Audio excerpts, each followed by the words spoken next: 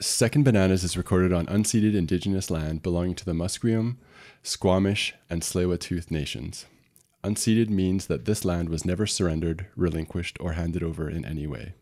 We support the various strategies that Indigenous peoples use to protect their land and their communities, and we commit to working in solidarity with them.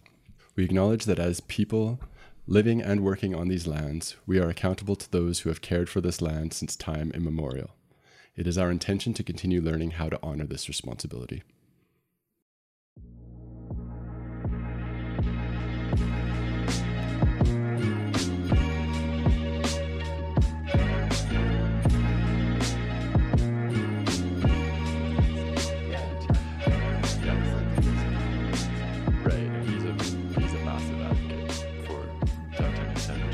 I actually have a buddy who's a director who's doing a film.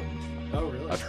I haven't heard it from him, but I've heard indirectly that Uwe Boll is financing or backing some sort of project that he's working on about the downtown east side, nice. The documentary thing. And I think the connection is from him, my buddy, Sean Shaw, directed a documentary about Uwe Boll. Oh, wow. I think everything you're saying about the that. worst director or whatever. I only know him director. from all the video game movies that he tried to adapt. That's what he is known by. Yeah. Yeah. And they were all just well, all video game movie adaptations are bad, so I mean, you should cut him some slack. But Exactly. Excuse me, Jumanji is a That's tour his de force. niche. Don't make me bring up Wing Commander again, because that was robbed of 9 Academy Awards. All right. Into it. Yeah, thanks for joining. This is Second Bananas. I'm Craig, and with me today are my co-hosts. Hi, I'm Joe. Hi, I'm Wes. And today's episode is entitled Louis and Gabe, Keeping It Real. So there's no way of getting into Louis Riel and Gabriel Dumont without providing a bit of background. Part of the reason why this is I don't think necessary. we've had an episode yet where we haven't had to provide at Yeah. least some background. Yeah. And, really, you can always provide more background. I feel like this was the type of thing that researching it, you just kept on falling deeper and deeper and deeper Right, into. yeah. Oh, man. And it's just like, whoa. So I had to pull myself out, refocus. Anyways, their story begins in an area of what was becoming Canada at that time called Rupert's Land. That is in... Because a guy named Rupert. Stole Yeah, exactly. Rupert Rupert's the Grint. Bear. Rupert Oh, the Bear. sorry, no. Named after him. I was thinking the kid that played. Anyways. Yes, So Rupert Grint. Yeah. Rupert's Ron Land Weasley. was given by the British government to the Hudson's Bay Company as basically theirs. Nice of them. Yeah. That's so good. British government yeah. is so kind at this period in Absolutely. history. The magnanimity Yeah. abounds. Present day Saskatchewan, Manitoba, Minnesota, Ontario, and North Dakota all comprised what was at that time Rupert's Land. It's basically the watershed draining into the Hudson's Bay in the northeastern prairies. And It's super crazy to think that Saskatchewan, Manitoba, and Ontario are all one watershed. Yeah. I guess when you have a body of water that big. It's well, just Hudson's Bay is vast. Yeah, Yeah, absolutely. Hudson Bay is huge. So yeah, the Hudson's Bay Company was in the earlier years of, I guess, Canada's dominion, spreading from east to west, basically left responsible for this vast tract of land. They also had some access, as I understand it, to the Northwest Territories, which were shaped very differently from what they are today.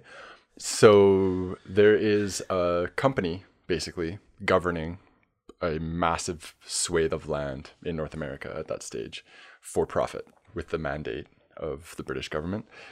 the British they got- crown. They got Yes. the green light. Exactly. Oh, buddy, did they ever?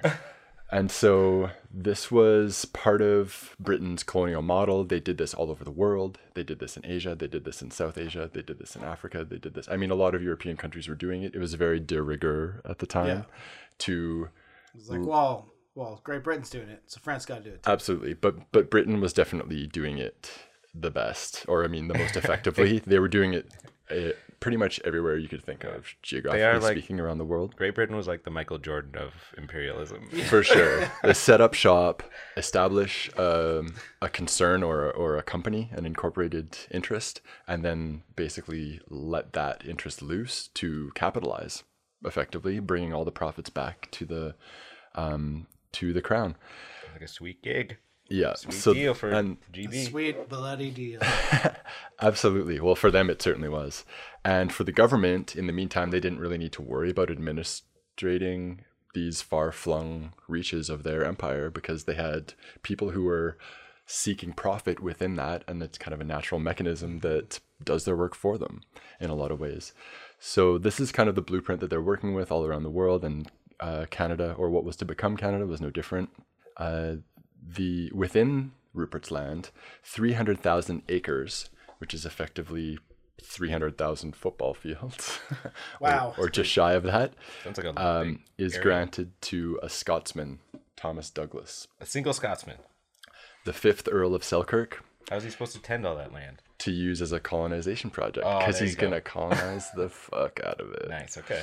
And without getting too much into why he has people to offer to this colonization project, at the same time, there was something called the Highland Resettlement, or around the same time, something called the Highland Resettlement was taking place in Scotland, which was, as I understand it, a class-driven or landowner versus not landowner driven. Yeah, this is like the tail end of, not feudalism, but like still like sort of like a landed gentry, and then the peasants who worked the land. Exactly. So if you owned the land, or you Proto working class, if you will. or you had standing in Scotland, then you probably stayed and probably kept land. If you didn't, then you got pushed off because they were using it for capitalism. Yep. And all those people who were displaced during Highland resettlement had to go somewhere, and they formed part of the cohort that would come and settle in the new world at that time. In any case, the Red River Colony, is established in 1811 by Thomas Douglas. It is extremely tough going. If you think that the Scottish Highlands are rugged, Yeah. come to Shield Country, come to Rupert's Land. So it wasn't easy for settlers. Amongst the settlers, English-speaking, Scottish English, etc., and French-speaking Europeans. There were also Métis, and there were indigenous inhabitants of that land who were already there. And the Métis was the largest indigenous population in the region. It became probably one of the more significant populations in that region, definitely. What was happening, and this is all quite gradual, but as the settlers came in, the Métis included, the Métis by definition had to be at least a generation or more in North America because they were effectively French or English-speaking European father with an indigenous mother. Right. And the resulting generation, and henceforth became Métis. And so there's this mixing pot that's going on in the Red River Colony. However, purely indigenous populations were not welcomed as a matter of policy. Right. So they were being shunted off systematically into reserves. And So was this is this post treaty, or is this still before the this treaties were this is post treaty, and that plays into some of the events that'll occur later on in the story. So and I guess underpinning all of this as well, the displacement of the indigenous residents in the area, the new settlers, there is a severe and escalating bison decline in the region.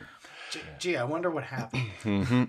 Too many people trying to feed off of the same resource, and where it Just was throwing most of it away. where it was previously sustainable and also handled quite pragmatically in terms of how the bison kill were used, those rules kind of got thrown out as the traditional approaches to the hunt were scuppered in favor of more efficient, more profitable ways. Because was Hudson Bay, were they just like killing it for the fur and then just being like whatever? Or That was what the Hudson Bay Company and Northwest Company were encouraging, simply because all they really wanted were the pelts. Right. for the most part. There were some other aspects of, a carcass that they would utilize, but it was Like not oil, even close maybe. to as much as the Métis would, and not even close to as much as the indigenous Right. hunters would. Yeah. Because they could use everything. They could find a use for basically every Well, part of the animal. Exactly. Yeah. Even Exactly. That's kind of a meme, but yeah, it was true. For sure. So Yeah. Anishinaabe residents, which is what I understand the indigenous population of the area were referred to as, and across the plains, viewed at that time reportedly the incoming settlers as being a potential good omen. I mean, they had had kind of a rough time. They had seen a lot of their neighbors, a lot of the other plains peoples, be shunted off into these reserves. The bison were not running in as large numbers as they had previously, and so they were like, oh hey, look, there's some neighbors. They are kind of dependent a little bit at this stage, and therefore a bit friendly, Because that was just how and they. this could be okay. We could figure this out. That's a lot of like. That's how, in those times, tribes would meet other tribes, and trading was a big part of like how you survive. Trading with other. Absolutely, for mutual benefit. Yeah. So Yes. meeting a new. It would be. I imagine they would view this as meeting a new tribe that has like more goods to offer and trade with initially. Exactly. And we're going to get back to that too. What you're describing is a core principle of plains existence. And we are seeing the beginning of the end of that underpinning the lifestyle in the plains. Right. Amongst settlers of the Red River are Métis, heritage of European fathers, indigenous mothers, as I explained. The history of the fur trade is interwoven with that of the Métis people. Effectively, Hudson Bay Company, Northwest Company used, for lack of a better way to describe it, or maybe a better nuanced way of describing it, used indigenous women as a conduit through which to conduct business. So traders, European traders, would come over, form relationships with tribes or with groups, with individuals, and partner with women, eventually through marriage, and then commence in commerce on that basis. And the women who resided in the area, and this was occurring even further east as well, and in many cases, a lot of Métis by definition came from what was then French Canada too. Yeah. They came westwards as they were basically disenfranchised and shunted out of the land that they were living on. And so many Métis settled in Red River, and they were part of a multi-generational effort to become a part of the local population for foreigners, for white Europeans, French-speaking or English-speaking. And the women in these communities were absolutely integral through what is referred to as kinship, which is exactly what you were describing, Wes. Basically, mutual benefit between tribes, between groups. There would be these strong relationships that were multifaceted and multi-layered and very complex, but constructive, because everybody knew that they all needed to survive. You have a strong hunt one year, and the tribe down the river doesn't have such a strong hunt that year. You kind of share resources, and then the next year they reciprocate. If you don't have a strong hunt, that means they'll help you back. Exactly. And this times 1,000. Yeah. Across like a spider web of connections in the plains. I believe that has been referred to as mutualism. Absolutely. Well, it was among other things. Sounds like a nice way to do things. And it sounds shocking, but they didn't consult any white people before they came up with this idea. What? Yeah, the indigenous people came You up mean they with didn't run this by the queen? the principle of kinship all on their own. I don't think the queen would have liked this. Wild. Yeah, wacky. So it totally worked for them. It's almost as if they had like a distinct culture that developed parallel to European culture for almost as much time. Yeah, that was functional and constructive. And much less ecologically damaging. Yeah, crazy. Yeah. In most cases. So basically what these European traders, who would ultimately be agents of the fur trading companies, effectively, because that's what they were doing, was turning around and selling their pelts to Hudson's Bay Company, But ultimately what they were doing was co-opting this kinship network through the females and then using it to their advantage and capitalizing. Right. And initially, Indigenous females and I think Indigenous groups in general, because of their history of approaching relationships from the basis of kinship, were open to this because they didn't see the threat. They felt that there was something mutual that could be achieved here. Obviously, that wasn't what the Europeans had in mind.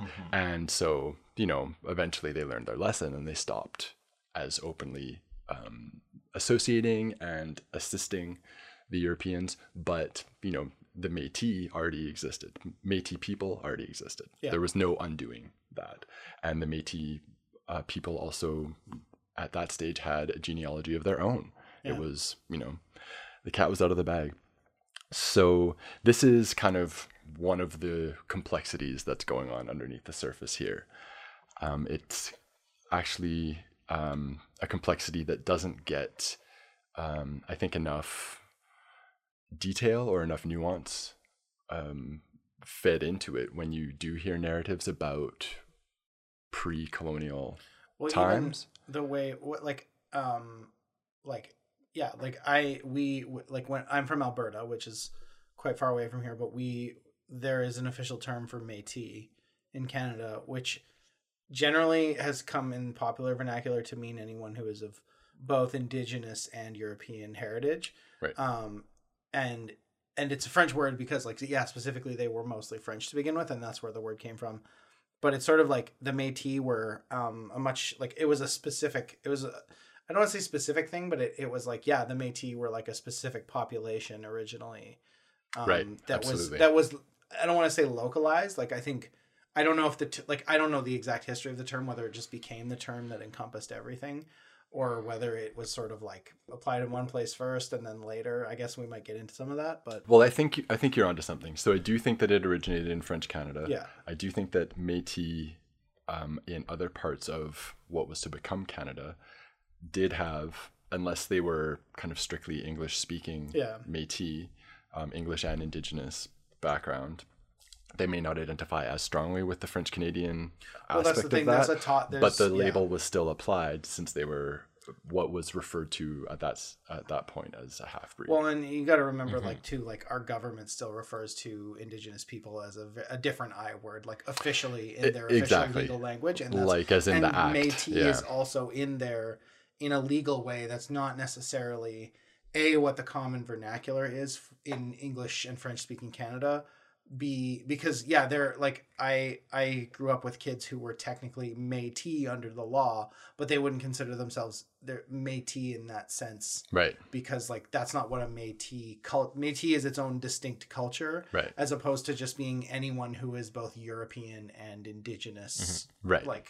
Heritage. Yeah, and I would take that a step further and say that Métis is several distinct cultures. Right, exactly. That's a really good point. And self-identifying within one of those or within the spectrum of Métis cultures is what we're referring to, I guess, when we talk about the Métis people today. Well, that's true of strictly Indigenous people too. Exactly. Yes, there's the Anishinaabe, but that's actually a number of cultures within a larger umbrella culture that they don't even all necessarily refer to themselves as Anishinaabe, for sure, etc. For sure, right? And this speaks to exactly the point that I guess was trying to make with this particular part, which is that the nuances of how these peoples are referred to, the nomenclature, the technical names, the legal names in a government document, in a colonial European government. Exactly.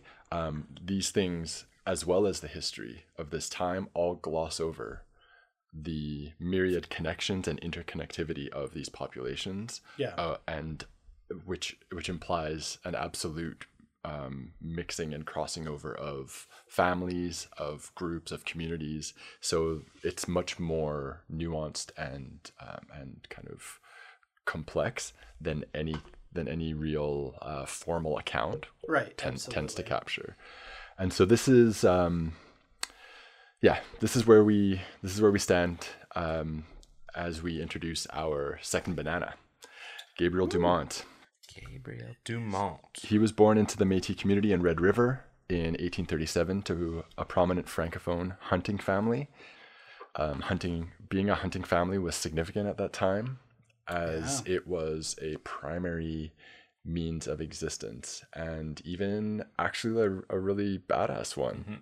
You could both make a lot of money at that time, being a hunting family or with the hunt, especially as Hudson Bay Company and kind of corporate interests were coming in saying, whoa, this is a huge commodity, like let's get more people to sell us their pelts, kind of thing.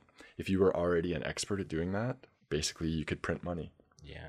But at the same time, So what you're saying is the Métis are the Instagram influencers of the 1800s. exactly. You nailed it. Thank you for relating it to something contemporary for us, Teens, listen Joe. to our podcast, please. Please, we're begging you. Please, teens, make us cool. Yeah. At the peak of his influence, Gabriel Dumont is appointed General Adjutant of the Provisional Government of Saskatchewan during the Northwest Rebellion, having served as a diplomat, formal counsel, and informal community leader and warrior for the Plains Métis people and their allies, pretty much throughout his whole life. He was a ferryman, expert marksman, hunter, bowsman, horseman, and a nearly unbeatable billiards player. Whoa. This guy would be full stats in Red Dead Where is Redemption. the movie? Dude, Where is the yeah. fucking movie? He, You know? he was known as Master of the Plains. That's a bomb-ass title. Don't think too many other people got that title. No. He was well acquainted with most Plains peoples, having encountered them throughout his life as both a trader and a hunter, and also just through the natural kinship connections that his Right. family fostered and that he took and further fostered during his life. He mastered the cultures and languages of the Plains. He develops a command of the way of living on the land and amongst Plains people that few were able to rival his kind of fluency in these skills. And he begins to gain fame as a Plains person, as an individual in the community who is not to be trifled with. He has a deadly shot. And he carries around his both famous and infamous gun. He does look a badass the way he holds his gun. Yeah. Oh, yeah. And so that's his short hunting rifle that he named Le Petit. Le petit, the And small, the very small, it is my gun. he... I just realized I can safely do a French accent. I was like, what? I can't do a voice for the... But Louis Riel, oui, oui. I'm a master of the plains. All right, I'll You stop. found it. so him and Le Petit are a force to be reckoned with. They have a reputation. It's funny that you met... Wes held up his photo for us to see. And it's like, there's like the pop culture idea of what a badass looks like. It's like not like it's not quite there. No, but like that's the thing is like there's always this pop culture idea of what a badass looks like. But then when you actually like, because there are people who just like you can tell like don't fuck with them, and they don't look like that per se. Very But unassuming. there I are would some say. looks, and it's just like you can just tell that guy does not give a fuck, No. and he's just like he will murder you. Yeah. But he's also probably actually a chill dude as long as you don't fuck with his shit. He looks sure. super chill. But yeah, just Yeah. the way he's cradling his gun just looks like Yeah. I don't. And it is I a don't know very if I'd mess with petite him. gun. It is adorable. Everybody go look up Gabriel Dumont on Wikipedia right now. And so we get into our top banana, La Meilleure Banane, Louis Riel. As with most top bananas, kind of don't need to introduce Louis Riel all that much. As you said, studied in high school. I mean, probably haven't studied him since high school, though, with that no. said. No. But Louis Riel, the lifelong professed defender of the legal status and human rights of the Métis people, possibly the most written about and academically studied figure in Canadian history. Yeah. Due to his high-profile, agree with divisive that. public persona, and the impact that his actions and subsequent actions that he set in motion had on the growing colonial project in Canada. He has depending on who you talk to, he has a legacy as an icon and folk hero, an SJW.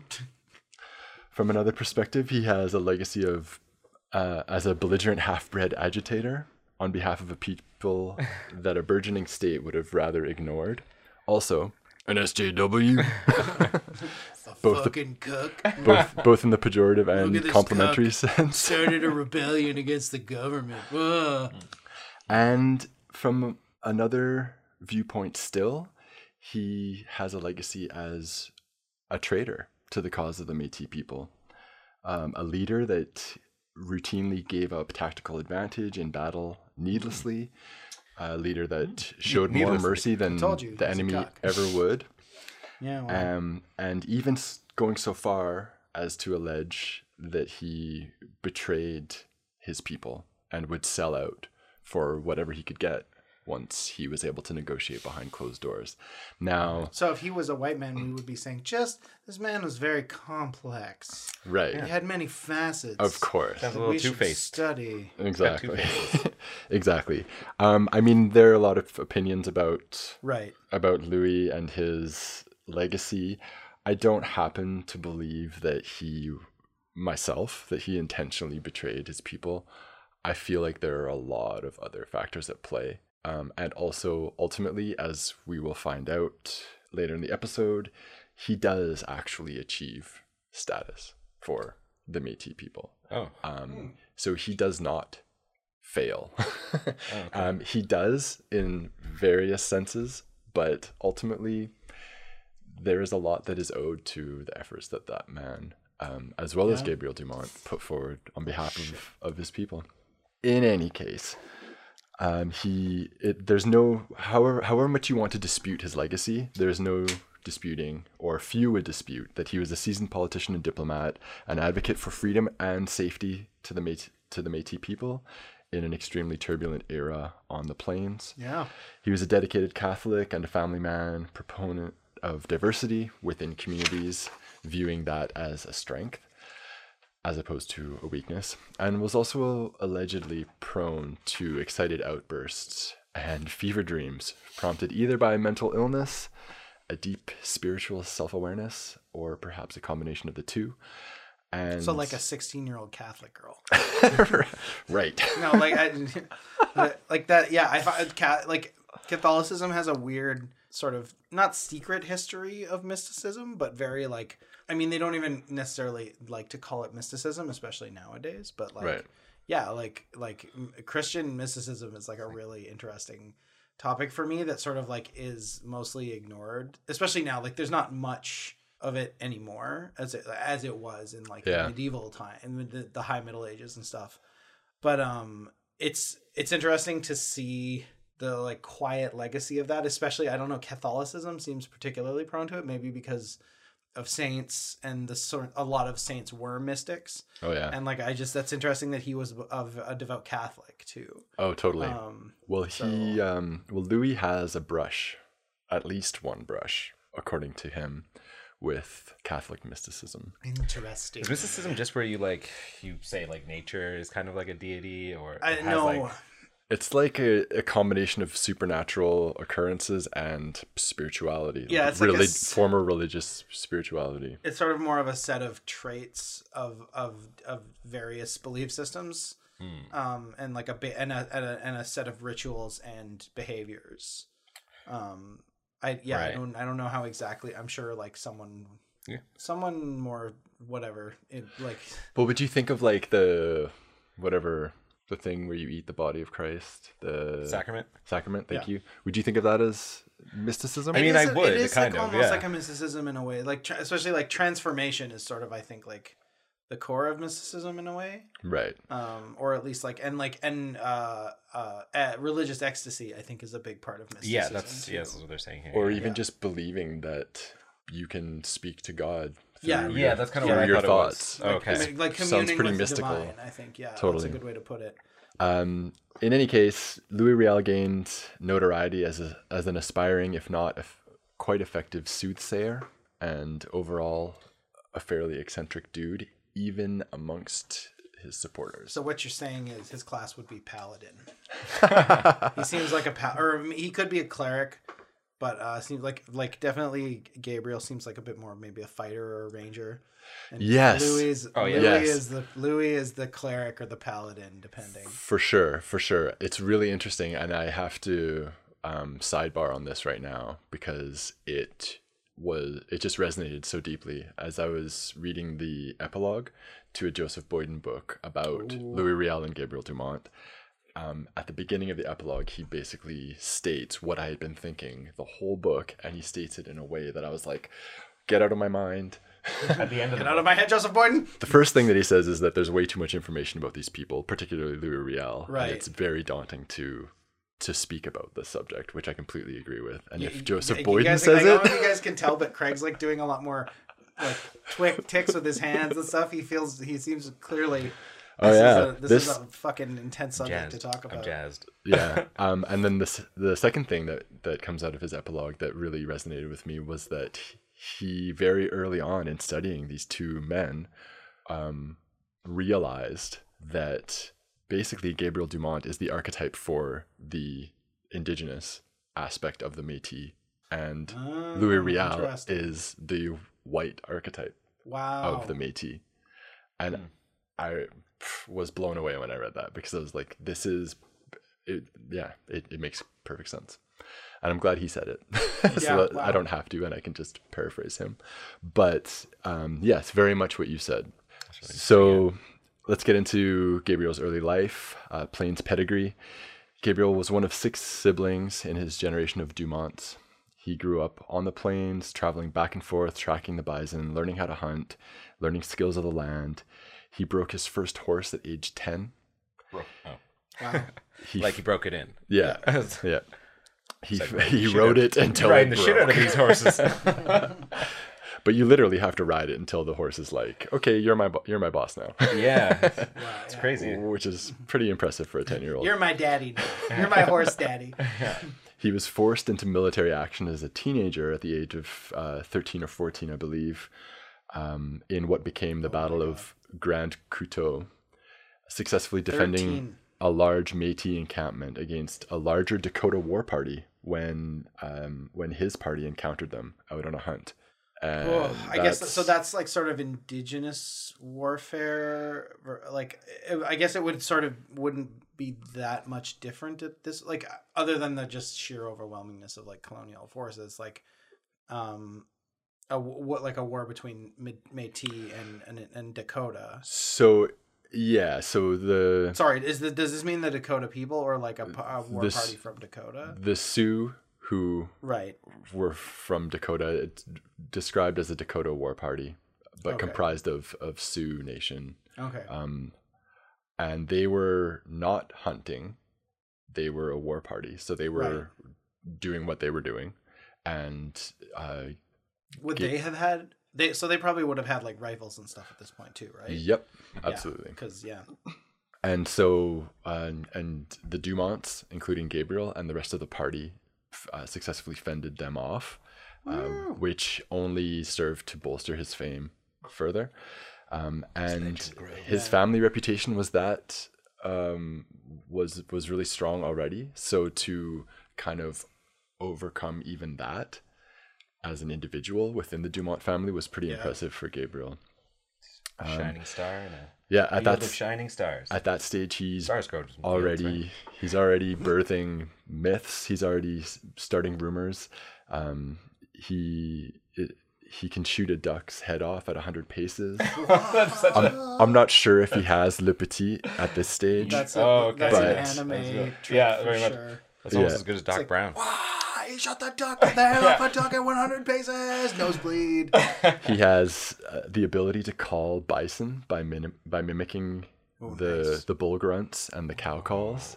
Holy shit. So he's got some gravitas, he's got some skills, he's coming into his own. He's becoming a man of the plains. He's got skills. The Dumont, not yet the master. The Dumont family is very successful in the pemmican trade and using the hunting skills they've developed over generations. and the Plains diplomacy and kinship connections that we discussed earlier, integral to Plains life, also very invaluable in trade. Gabriel can't help but master all of these skills and become kind of the primary person that people come to when they have questions about the hunt. Basically the leader of the hunt, which he isn't yet at this stage, but he does become at age 25, is both a symbolic and practical role in Plains communities. Basically because you are the one in charge of where the hunters, the hunting group go, how they hunt, how they approach it, and when there isn't a hunt, people kind of defer to the same kind of not loose hierarchy in terms of making decisions about the community. Right. So he's like a de facto leader already. Exactly. So his skills in coordinating and managing the hunt efforts also translate into, making the society, the wider community work. So this is a big position for him to occupy. It's also a position that he was born more or less to do from his family background. And at the age of 25, he becomes the leader of the hunt. And this lifestyle provides continued wealth for a time, and definitely some stability while the bison remain.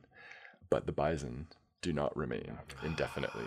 Because is that their primary food source, bison, or is it? Totally. Yeah. It is, okay. So pemmican, which is a high fat, high protein, kind of, I don't want to say residual product of the bison hunt, but it basically is. It's like the guts and the fat and the very high in protein. So it's like turned into a form of, I don't want to say beef jerky. Gut jerky. It's like they mix it with tripe jerky. Totally. And when you're in the middle of, the northeastern prairies in the wintertime, and it's wintertime and you need some protein. Jerky will last. It's Jerky like lasts taking trail mix or like mouse and pemmican. Except it's basically like trail mix, but made of buffalo guts and berries. That'll last you. So they're making a really good trade. The Dumont family is making a really good trade on pemmican, and the bison hunt remains for the time being, and so they're sitting pretty. Can they tell at this point that the bison maybe are like, or they just hunts are still going well? It's getting to that point. I mean, my understanding is that at the turn of the century or just after, when the Red River Colony was established, it was already on the decline. There was already a noticeable decline, and within a half century or less, it was.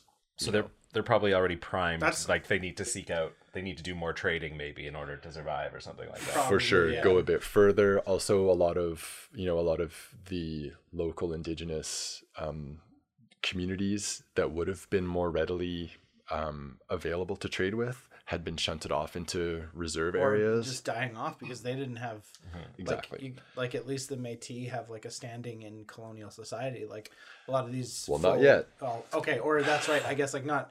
At least they have a thing with the Hudson's Bay, right? Like for sure. And that's like that's the thing is like these traditional, just full indigenous peoples didn't.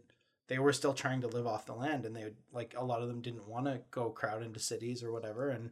Well, then when they killed the bison, it just meant like less of them could survive. Exactly. Absolutely. So we haven't said the word genocide yet, actually, and I think like it's important to absolutely. Know, like, Thank you. This was genocide. Like there's been a lot of talk about genocide recently, including some really bullshit things said by a lot of people. But yeah, this was such a like we talked about this in the Peter Tosh episode too of like the absolute. Like destruction that colonialism wreaked on, especially indigenous peoples of the Americas, was just like so much was lost. Right. And are you saying like their interbreeding was like a form of genocide, or no? The destruction of the buffalo, the overhunting of the buffalo, was a form of was part of the genocide. Like taking away their food source, like led to their starvation. Yeah, because it was their whole culture. Like their culture was built around this food source. Yes. And it wasn't always intentional, but it wasn't always completely accidental either. Right. And I think at that time they probably viewed it as a happy accident. Yeah. But basically their breeding together was weaponized against themselves. Yeah. Yeah. by the Europeans for profit. Well, it's that we like it's Yeah, like and they eventually created for a whole dominion. separate culture To displace. to essentially. in a way in order to literally make money off them, make money off the resources of the area. Well, Money or like capital, essentially. Effectively, an entirely separate but related culture wedged in between the Europeans and the indigenous inhabitants that was then turned on itself, which is I guess we're going to get into that. disgustingly evil. I just wanted to make sure that we totally. we Thank use the you. word genocide Yep. and we call the spade a spade. Absolutely. The genocide is ongoing, FYI. It is, and it's multifaceted. Yeah.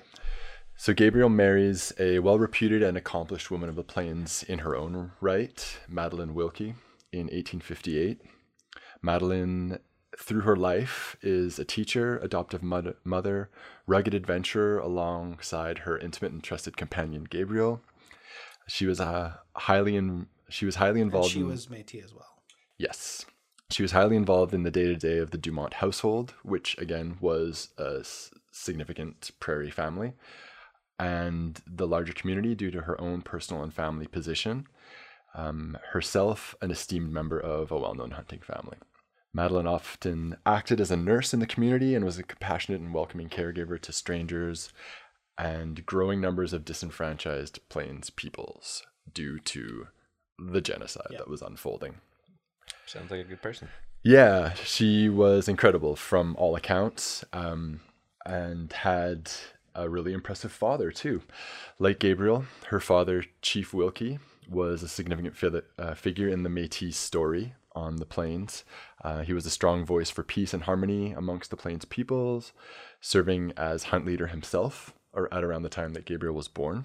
The kinship connections between the two families in particular, but indeed between the two families amongst the wider community, were nothing short of impressive. Right. But those connections and their common background as leading families in the hunt made them a really good fit. So yeah, was this like a full-on arranged No, thing? From what I know, it was just a social, like it was probably encouraged. For sure, yeah. But I don't know. Like they were both can't sort of say. the same part of their community. They both had the same. It makes like it's of course they'd naturally gravitate. But I mean, again, like I don't want to like to entirely knock arranged marriages either. I think like no, like there's cultural precedence for them, and like that's the thing is like even up learn until to love each other. Really, the turn of like the last century or so, marriages weren't necessarily arranged in the way we think of like an arranged marriage where two people at 8 years old, it's like, yeah, you're going to marry each other someday. But there was a lot more formalized structures to them and in who married who. And yeah, like certain things were encouraged and it wasn't always like, you have to marry this person. It was like, well, as long as you marry this kind of person or this class of person or whatever, right. Like that's what we want. Yeah. So like that's the thing. It's like marriage has only recently become under sort of like. Well, you imagine the more resources your family has, the more important like that kind of arrangement might be. Well, and not just resources, but it is like like in a community, a survival community like this one where there's a lot depends on just like surviving and making sure certain people have certain skills for sure to continue that survival. It's like you want to definitely. That may be a natural impulse. Like someone may just think like. Yeah, I don't want to marry a woman who can't come out on. If I'm going to be on a bison hunt for however many months a year, I don't want to be with someone who can't do that with me. Right. There's just material constraints too, right? Or who looks at me sideways when I say I'm going out for a couple months. Yeah, hunting. Exactly. Yeah, right? Totally. Well, but I mean, what you're describing is very much in line with what is referred to at that time as kinship. Yeah, and still is, and that's the principle. Right? Yeah. Is there mutual benefit here? Is it good for the wider community? Is it beneficial for the two individuals involved and their immediate families? And then yes, and then it goes ahead. So would that be termed an arranged marriage? Maybe not. Yeah. Effectively, it probably was. Or whatever, right? But it was such a good fit, and it was such a and this is why I didn't want to make it sound like I was like, is this an arranged marriage? Because like there are arrangements Right. unions and marriages and that kind of stuff that are beneficial to all parties, and nobody is unhappy with them. So what is the problem there, Yeah. right? Totally. It sounds like they're Especially in a culture that is so different from what most of us that would be either making or listening to this podcast live in. Right. Absolutely. but they're like a total power couple, right? Oh, They are dude. a power couple. Exactly. Thank you, Wes. They're Thank like you for Jay and bringing that Bay up. right here. Yeah, they are an absolute prairie or plains power couple. Right on. So the Wilkies and the Dumonts, along with other important families in the region, increasingly exert themselves and their kinship networks through various channels in so many different kinds of ways during this time in order to try and address the crisis that's facing the wider plains community. And this takes so many different shapes. This takes, petitions. This takes letters sent to authorities, letters sent to the Hudson's Bay Company, letters sent to Ottawa, letters sent to, Red River authorities. They're trying to address the issues that they're seeing unfold in terms of the suffering of the people around them and the diminishing returns that they're getting from their traditional activities in as many ways as they can think of. And not many of them are working. In any case, Gabriel continues to emerge as a significant leader in the Métis community in Red River, and from the early 1860s holds the role of leader of the Hunt, which I mentioned earlier, from age 25, which is pretty badass. Totally. He was deeply aware of the receding tide of the nearly extinguished bison population for reasons we discussed. He offers his formidable skills, alternatively, for hire to various newcomers to the area in order to try and supplement the transition. So this is like other plains people are sort of coming to this area. Right. Exactly. So what was it about Red River? I don't know if we kind of discussed that. Was it just that it was close to the bison, or was it? What do you mean? What was it about it? Well, it was established, and then it seems like people are sort of especially like people who weren't necessarily local to the area are coming here. Is it because of the Métis community there, or is it because Red River is at a like a location that's very like? Well, it's an ongoing colonization project. So there are people coming in. The population into it too. Well, the trade is based through there. Oh, okay. Okay. Yeah. Right. In large part, more people are coming. More Europeans are coming. Right. More Métis are coming, and some indigenous populations are also finding themselves displaced or in a situation where they end up settling in the Red River area as well. So there are a lot of different people from a lot of different backgrounds, actually probably around a half a dozen or so, but they all find themselves in this area and the conditions are not improving. Yeah. There's also this kind of sword dangling over them whereby nobody has a claim to the land that they're on, with the exception of Europeans. Yeah. That normally ends well. Totally. It's ended well every single time. I don't know what you're talking about. So eventually, and we're about to get into kind of a definitive event in the history of the Red River settlement, but needless to say, Gabriel is not involved in that. Ooh. Damn it. So 1970, Louis Riel, 1970? or sorry, 1870, pardon me. Whoa. Hold on. It's like it was yesterday. Yes. Around 1870, Louis Riel, Red River and Métis leadership basically establish a provisional government in the Red River settlement. This is due to the lack of response from the government, from authorities, to their petitions to have their land claims basically formalized so they can understand that the land that they're on is the land that they can stay on. They can farm, they can pursue agricultural means of existence in the face of the declining bison population. They are routinely ignored, and as a result, the provisional government is formed. Boo. Basically, what the idea of the provisional government is to be able to gather support and power to be able to negotiate on some sort of stable footing with the government and get the land claims recognized. Oh, so it's good. No, it's a great thing. Okay. It sucks that they have to resort to that Yeah. because it means that they're being ignored as Right. people on the land, and people that It's the government in Ottawa knows perfectly well that they're there. yeah, They're just ignoring them. yeah, And this is a passive genocidal Yeah. technique, effectively, in those conditions. Because this is where they were originally pushed to, like from like the Rupert's Land territory, right? yes. They were yeah, pushed to the Red River essentially. Colony, Well, yeah. some were pushed. Yeah. Some were born there. Or yeah, Like, So the indigenous population that resided in and around the Red River settlement area were largely pushed out into reserves. oh okay, The Métis came from the east to the Red River settlement. The Europeans also came from the east to the Red River settlement. right, And these are the main populations that are at play here in this area. Yeah.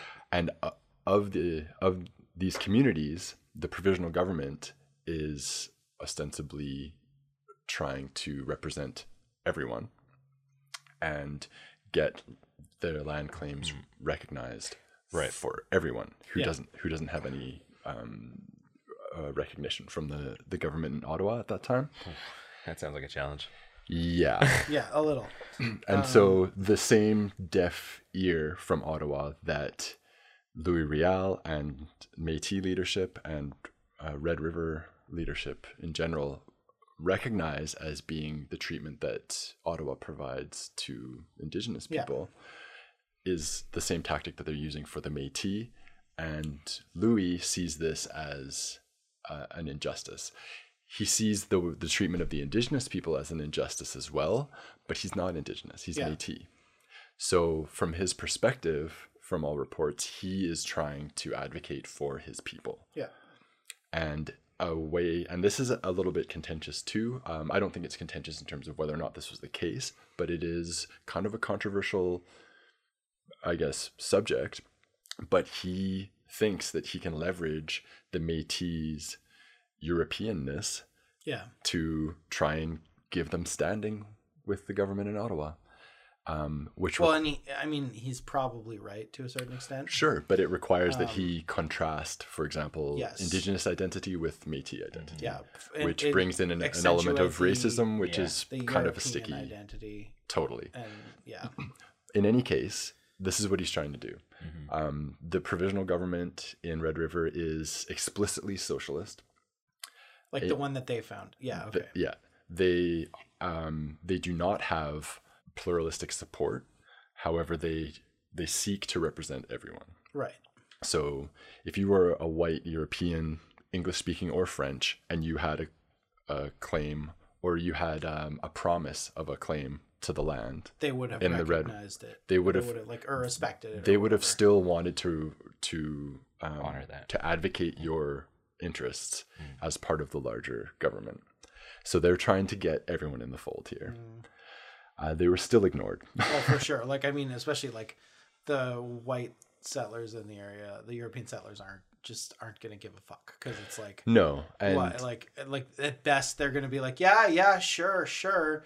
If somehow this guy pulls this off, I don't I'll want to do have said whatever, no. Yeah, but like I am not going to like support this shit and get killed over totally. like a Métis person's like Or sign a deal where it's like, yeah, Bullshit this or is whatever. yours until we want it. yeah Right, exactly. So yeah, I mean you've captured the sentiment, I think, pretty well. A lot of white settlers in Red River were kind of like, if I grin and smile and like shake your hand, will you not shoot me when you take over yeah, everything? exactly right. Kind of going along with Well, it. and I'm sure there were plenty of them that were also like, this is never gonna fucking happen. Like, as in like, For sure, as in, just like, let this even die if down. It started well, I'm sure there were some people who were ready to not be ruled over by someone who wasn't European. You Yeah. know, like that's part of it too. Interesting, you should bring that up. Oh boy. So what the Red I River love being right about genocide. It's my favorite thing. Yeesh. what I understand the Red River Rebellion to be referring to versus the Red River Resistance is Right. the white, primarily English-speaking Europeans organizing and revolting against the provisional government in Red River. Oh my god. And so they are basically trying to achieve some semblance of recognition for the population in Ottawa. It's not panning out. As they're waiting for a response, trying to kind of ratchet up the urgency, trying to underline their demands more, saying, listen, like, we have this many people. Every time we write back to you, John A. Macdonald, we have more and more people who are disenfranchised, looking for, some sort of claim, some sort of stability in this country that you're forming. Like, as Louis Riel, he's kind of imploring this great man, this person who is expanding the Dominion of Canada to let the Métis people into the fold, to let the Red River population into the fold, right. and he's ignoring them. So not cool, Johnny. Before there can be any sort of physical presence, Louis Riel on the $5 bill. That's the question. If this went different, it could have happened. Yeah. So while any sort of physical response is still making its way from Ottawa, the resistance, the white European revolt against the provisional government sparks off. And in order to put down this revolt, the provisional government led by Louis Riel, that again, Gabriel Dumont is not involved with at all. Interesting. They're forced to take some prisoners. Like not involved with us in like, whatever, or like just... So he says that he approached Louis Riel to offer his support, offer his services, master the planes and all. There's no actual record of that having taken place. Right. And we'll get to it later, but Louis does not recall him having approached him. They don't meet until years later. Right, okay. Interesting. Yeah. So at this time, the revolt has kind of been put down temporarily. Canadian forces, armed forces, ostensibly, or maybe the RCMP, are on the way, but they haven't arrived yet. And so the provisional government takes justice into their own hands. It puts one of the culprits of the internal revolt in the Red River settlement on trial, finds him guilty, but holds back from executing him, and says, while it's important to show that the provisional government is serious, and this is pure Louis Riel. And this is a European settler. Yes. Yeah. So like an Ontarian, an English-speaking Ontarian. Yeah, I can see why they would be hesitant to just like, as much as they might want to viscerally chop his head off, like her head off. I don't know, but yeah. Well, it gets thicker. Well, it was a male, and there were two prisoners in particular that there's an anecdote that kind of really stood out. The one prisoner was found guilty, but was allowed leniency, was not executed. That's nice. In reaction to that, a second prisoner, Thomas Scott, berated the provisional government, berated the court, and insulted and absolutely expressed his utter disdain for Louis Riel and the Métis leadership for not having executed his companion, so much so that Louis says, you know what, fuck it, let's kill this guy. Damn. And they do end up executing him. Louis Riel was a fucking gangster. Well, that's the thing, is he did not want to have to do that. Right, yeah. But I think it was just so much. Well, it was like even like that challenge in the face of everything, like it's a court. So like that's the, like there's a whole social aspect to it, right? Of like people are already looking at Louis as this like badass leader. Mm-hmm.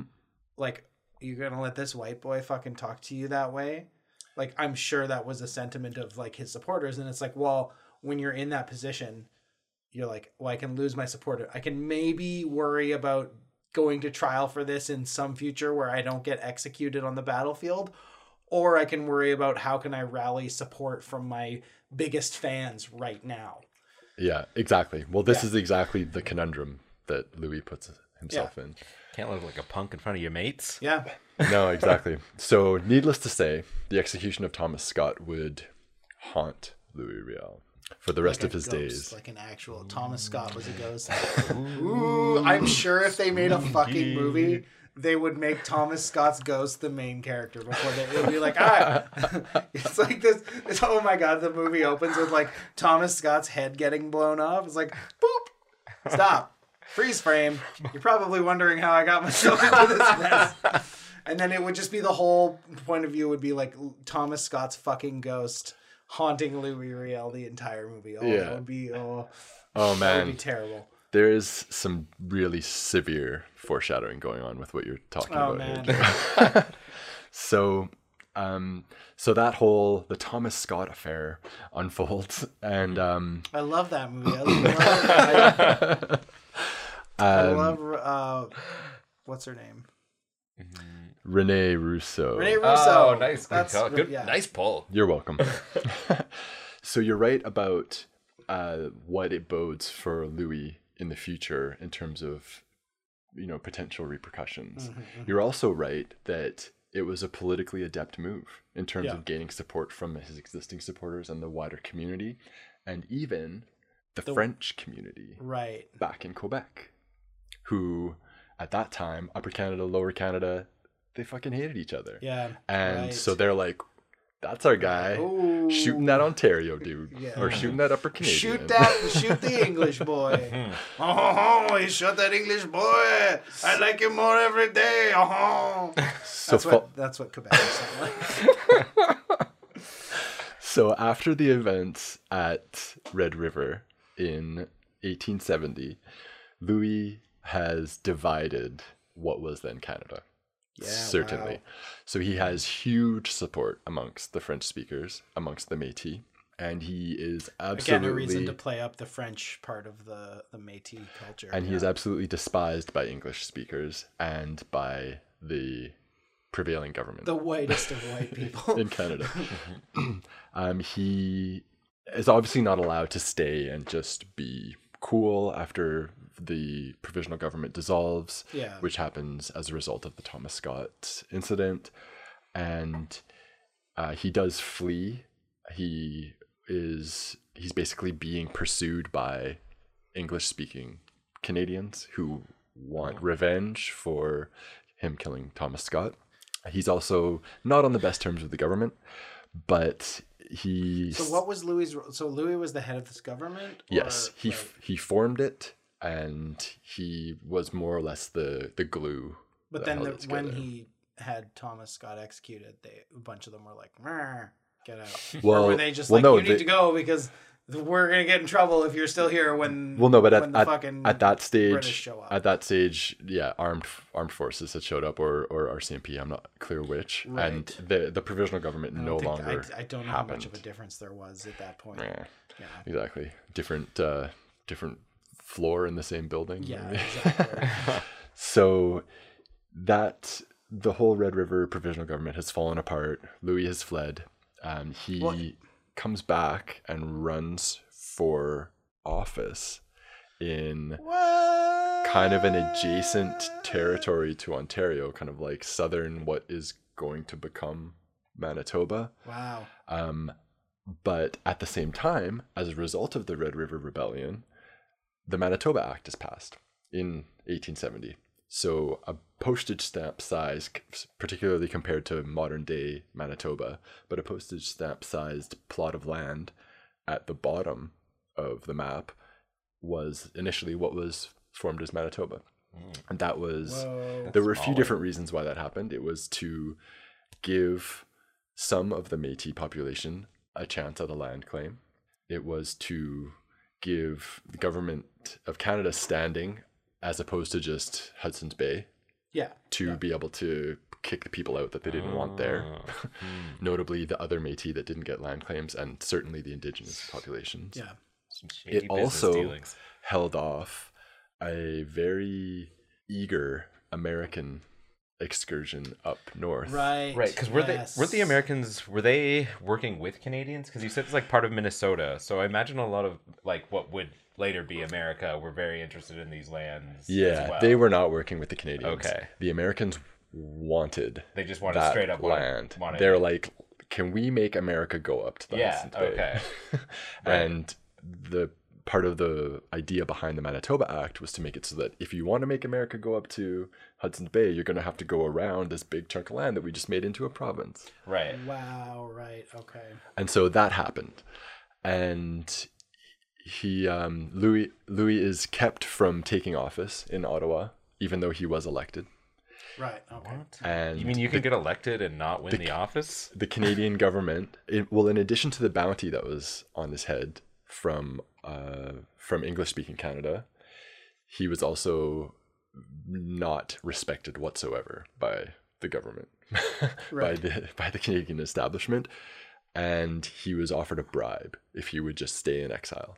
He took the bribe, he took the money, Wow. went in exile, and was actually formally exiled as a result of that. So, I mean, I don't want to say that it was a bribe. It was probably some sort of an arrangement, but Yeah. it kind of looks like a bribe. It's like, if we pay you, will you stay out Yeah. for 5 years? So he's formally exiled. But this is after some time. This is after some back and forth, and he's come and gone a little bit. He's tried to take his seat in office. He's still trying to agitate and advocate for the Métis. Okay. And it's, it's Can't help but notice we barely talked about Gabriel for a while. kind of stalling out. Yes. And so I really struggled because it's impossible to go into Gabriel and the rest of Louis' story without this. Sure, absolutely. No, totally. I totally. So thank you for indulging me. No, I think it's good because like sometimes we are like it's important that we remind people of the second banana thing and how and why it's related and stuff like that. So yeah. So Louis is out in the wilderness of Montana. He's in exile. He got paid a little bit. He did earn some sort of recognition, some sort of standing for the Métis people as a result of the Manitoba Act. Manitoba is created. It's a lottery. Gabriel and Madeline do not win the lottery. No. Like in terms of who can settle why it, didn't or- Louis? So- Why didn't you rig the lottery for them? Right? Yes, exactly. Oh, right, because you hadn't met them yet. Still. So the way that things worked in the Red River Colony was the Métis practice of the seigneurial system, which is long plots that go out from the river so that everybody gets a river plot. Yeah. The way that the Canadian system is that you get these parcels, and so only the people who are right next to the river get the river lots, and everybody else gets no river. No river. In any case, it was a lottery. It wasn't based on who was where when the act was passed. It was based on who won the lottery. However that worked, whatever degree of opacity was behind that. I'm sure it was perfectly fair. Yeah. So You never win needless the to say, lottery. the Dumonts do not win that lottery, and they're forced to relocate the other side of Lake Winnipeg. Oh, fun. What? Yeah. But, they were pretty well off in relative terms, and so they land on their feet. Gabriel is transitioning away from the hunting that had been kind of the staple of his family and Madeline's family existence for generations. And he begins hiring himself out to newcomers who need help managing the prairies. And he's like in his 30s at this point or 40s? So if he was born in 37, he's about 40-ish. Okay. We're getting towards kind of the late 70s, the mid 70s, early 80s. So that was like that's a tough time to transition from like Oh, for sure. being amazing at your life to like another less or whatever different life, right? For sure. So he opens up a ferry service in the South Saskatchewan River Oh yeah, okay. at Gabriel's Crossing. He and that serves kind of handily. It serves a similar role to what his kind of circulation amongst the Plains peoples to trade served previously, in that he has people coming through that he is connecting with. He's solving their problems. He's helping them do what they need to do.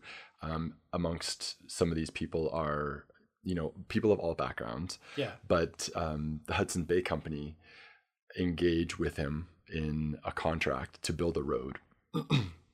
He gathers together a crew, helps them build the road, makes a bunch of cash from it. And so he has ways of cobbling together an income, but it's much, much more tenuous than it ever was for him.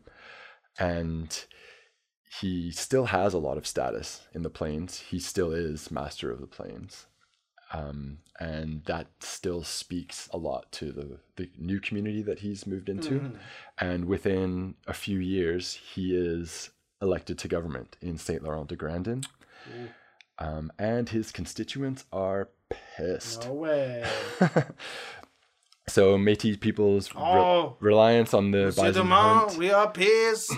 yeah, it needs to transition to farming. To farming their land because the bison's no longer there, Yeah. but they don't have the titles. This is still they're basically like oh my god. the Red River Can has been kicked down the road further west, basically. Right. And so he is working on behalf of these people, of his people, to try and basically accomplish the same type of thing as Louis and the leadership at Red River were trying to accomplish, 10 years previously. Eventually, after having petitioned the government, letter writing, trying to appeal to authorities, all sorts of different approaches, him and the leadership in the South Branch decide that the best way of escalating this is to get Louis Riel back in the fold. Right. Where's Louis? Bringing him back.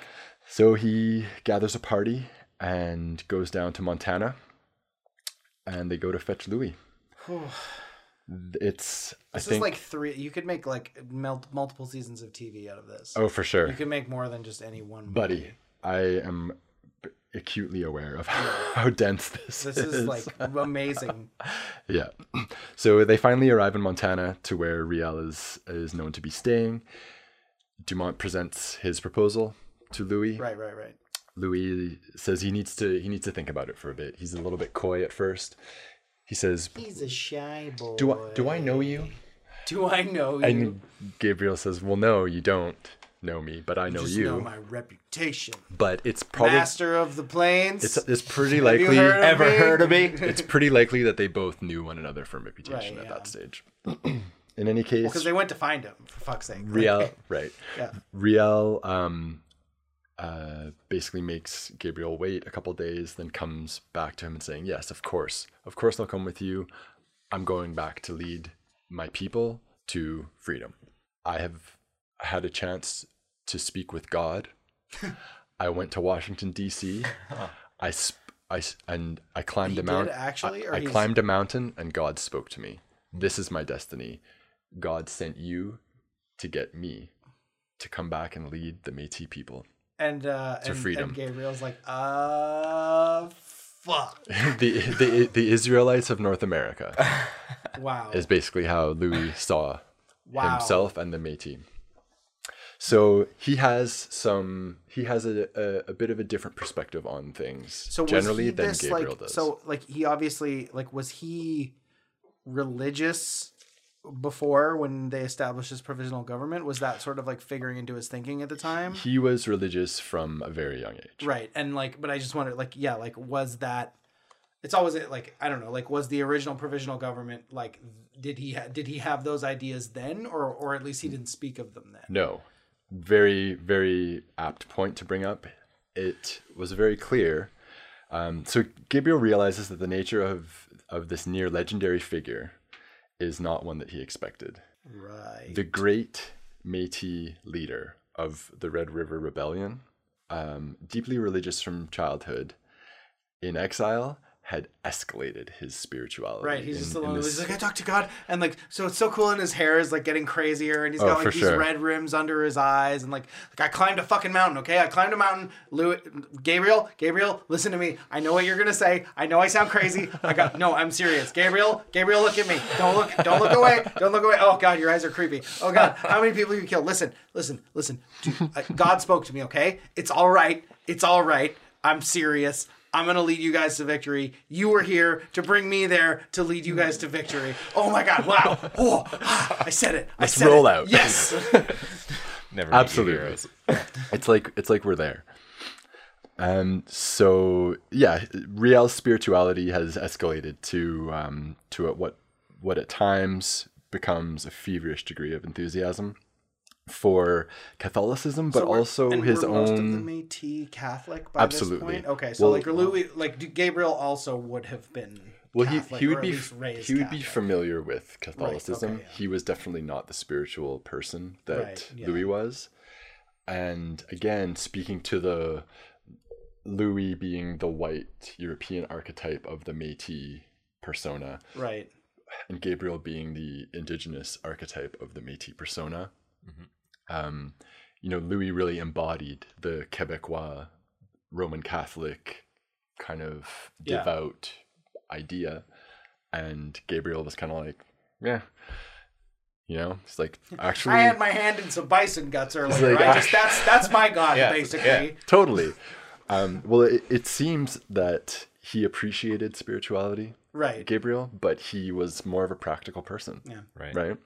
Makes sense. So Gabriel is taken aback by what he is finding in this great man that he's come to bring back to defend the Métis. The zealotry that Louis is demonstrating may have overlapped with what is now understood as having been a mental illness for Louis. He was, I guess, posthumously diagnosed with megalomania, Okay. which also came up in his trial. Right. Yeah. Of course. As they were attempting to of course, plead insanity. yeah. I mean, obviously, this guy was like, at the very least, a very intense person, and devoutly spiritual, and I think megalomania probably is a good way. Drawing to a lot sort of this parallels to Kanye with I thought we said, I know I did this as like a joke, but now we keep doing it seriously. Like power couples, Instagram influencers, Kanye, Jay and Bay. I didn't want to do this. It's a staple of the pod now. It unfortunately is. Totally. In any case, this He is. Oh my God, he's the Kanye to Gabriel Just and saying. Madeline's fucking Jay and Bay. Oh my God. Oh. wow, Okay. devastating Perfect realization. analogy. I have been wrecked. So this behavior, this Riel's enthusiasm for his spirituality and his way of expressing it is something that will come back to test Gabriel in the years to come. In any case, he's found the man that he came in search of. Mission accomplished. The Northwest Rebellion. The new companions return to the South Branch settlement area.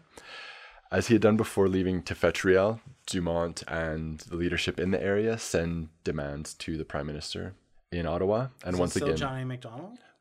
once again, he survived a, what was it? It was some sort of scandal.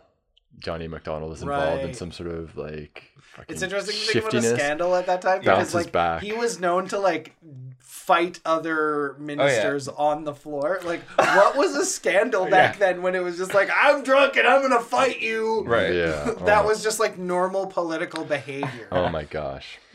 Like what did he say? He told an MP, he's like, I'll lick you quicker than a feather in hell or something like that. Whoa. Nice. Once I figure that thread out, I Great will. fighting analogy that I'm gonna start using. Or like he meant like you'll burn up like a feather in hell. It was like It's really, excellent. Totally.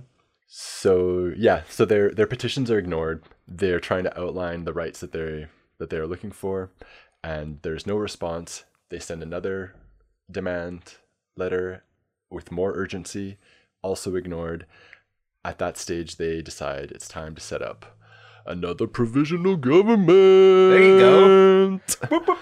Because they seem to work out okay. Totally. Yeah, the last one What could go worked. wrong? But this is really, this is why Dumont went to get Riel. Yeah. He realized that, and I think, I'm attributing all of this to Dumont. It was certainly like the leadership in general making these decisions, but Dumont was, kind of at the forefront of It's this. like he was the de facto. He was the person that just people were like, this guy knows his shit. And he knows his own limits, and he's like, I can speak 7 languages, but I can't read and I can't write.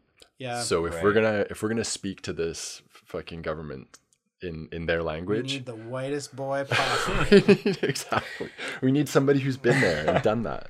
We need somebody who loves saints. Because those white people, they fucking love saints. I don't get it. I don't understand. They love them. And Louis, he loves them too.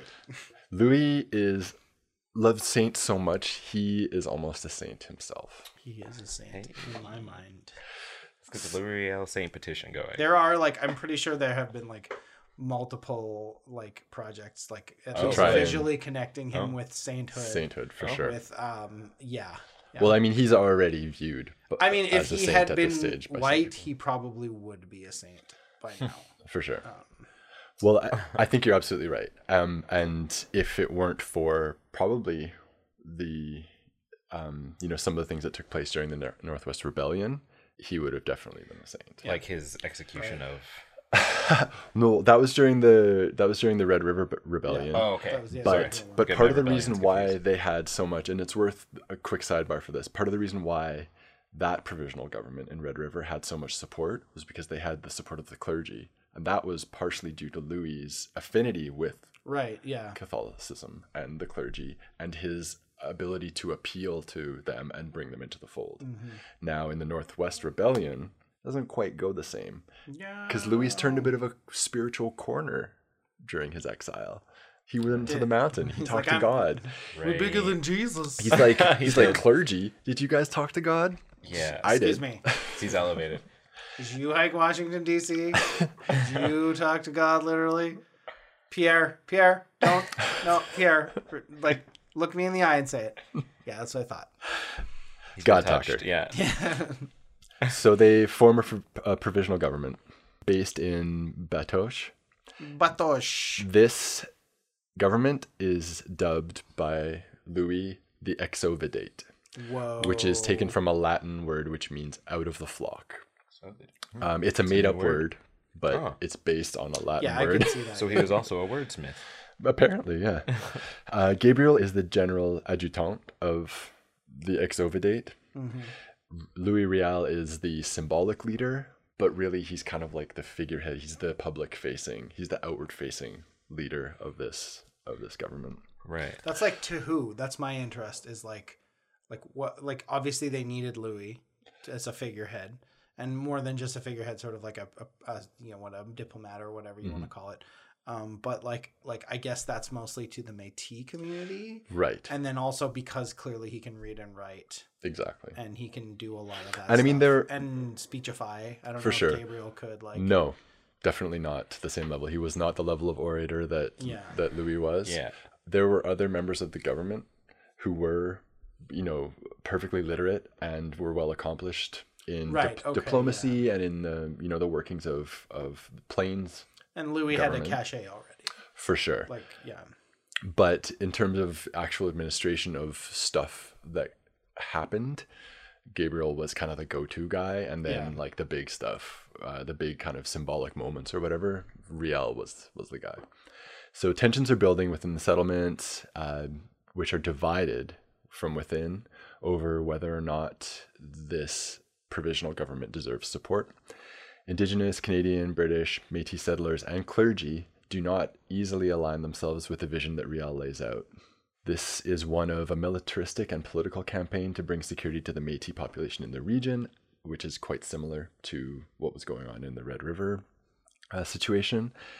But a new wrinkle is that Riel is sprinkling in his new unique brand of spirituality into the movement.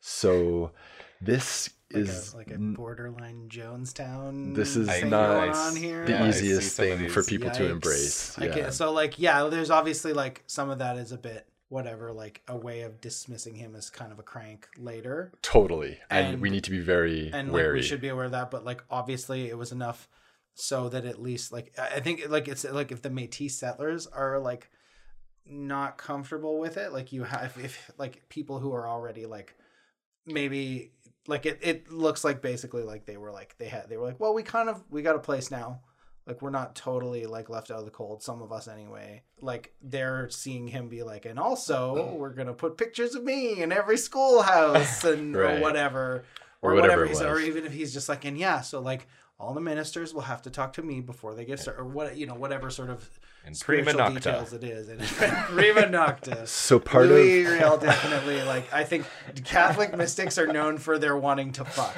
Yes, for sure. That mustache says it all.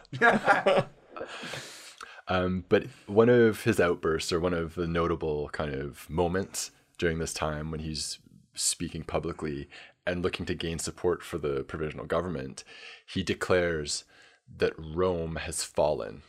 Wow. Okay. and the new Rome will be Whoa. built. Okay, so he's already in the like plains. basically like making sure that no actual Catholic priest can ever be like, well, even be like, Exactly. you know, he's a little he's whatever, but he's an okay guy. So right then you've lost all the clergy. Yeah. Right then you've lost a good portion of the Métis. Any devout Catholics, like of any color, which are gonna which be a like, strong majority of the Métis with their Right, foundations in Quebec would certainly be. Yeah. So they're all kind of like and all the people they're in sucking French their teeth at Canada who this. were like, this guy's cool, and they're like, oh no, disrespect the Papa, no. Yeah, exactly.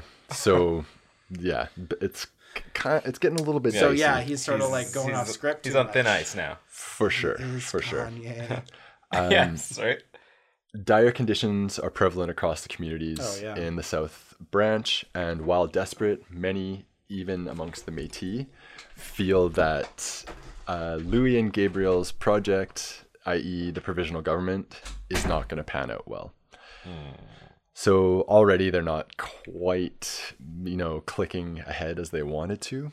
But Clickety clack down the track. But as they it- should be. but it's kind of too, they're doing this, right? Gabriel and a small party encounter a group of Northwestern mounted police and force their retreat after posting up in superior field position following a supply raid to a local shop. Basically, in trying to prepare for what they concluded was an inevitable showdown with Canadian forces, be it the police or armed forces, they figured that they needed a lot more supplies, particularly a lot more ammo, which they were pretty chronically low on for the Right. entire for the entire campaign. Is ammunition like it's like a manufactured thing? Like it's not just muskets at this point. These are like kind of lock barrel Exactly. shotguns and things exactly. like that. Okay. Exactly. And yeah, so ideally you have proper ammunition to be able to wage this rebellion that you've started. I guess that would be a key provision For a sure. big battle. For sure. So this initial conflict, where Gabriel and his forces turn back the Northwest Mounted Police, is the beginning, signals the beginning of the Northwest Rebellion. It is called the Battle of Duck Lake, and it sees Riel come in to tell the raided shopkeep after the fact that he should keep track of everything that the Métis took, and it will be repaid afterwards, which is this kind of ameliorating or middling response from Riel, and that he seems to not want to go all the way. He doesn't, we'll take the ammo and we'll raid your shop, but we'll give it back. Right. We're doing this for God. This will help you in the end too. Type thing. Exactly. So you can see I'm good for it. He's trying to balance out some degree of diplomacy with this. I think possibly he's a little bit allergic to direct conflict in a way, ever since the Thomas Scott thing, Yeah. where he got chased out of the country for killing that didn't the end English too well guy. for him. But I mean, that was a bad situation. I don't think that was going to end well either way. No, exactly. But it doesn't seem like it did him any favors in this current situation. Yeah, but it does signal a theme during the Northwest Rebellion for Louis, which is that he has established some imagined moral boundary, some line that he doesn't want to cross. Okay, yeah. And he somehow imagines that not crossing this line is going to benefit his project in the long term, whether or not it actually does. Now, it happens to be the case that it definitely doesn't. For example, Louis repeatedly in consultation with Gabriel, who is effectively the general of the forces, holds Métis forces back from delivering decisive tactical blows against foes on the battlefield. This only occurs because Dumont's respect and loyalty towards Riel allows this. So Dumont is trying not to kill. Well, Dumont wants to. Dumont wants to achieve military victory. Right. Riel is telling him to hold back, right. to show mercy, to not deliver the finishing blow, to not kind of assert their position, to not assert their advantage when they have it. And ultimately, It is a very That does not seem tactically sound. No. but a very a symbolic move. Yeah. It seems like it harks back to if he was a white person, it might have actually been respected. Again, Yeah. like Right. or whatever. Like I think like This harks back to like the days of I think maybe so-called civil war. well, and mercy is definitely a big Christian virtue. So I think that maybe Louis heard that from God too, and Yeah, who knows? But in any case, it is ultimately Dumont's respect and loyalty towards Riel that allows this to even happen. yeah, If it weren't for Riel's influence, it is undoubted that that Gabriel would have achieved victory, at least in these initial battles Right. Yeah. in the Northwest Rebellion. So they Now, needed whether or each not other. long-term victory would have still resulted for the Métis, for for the Exovidate.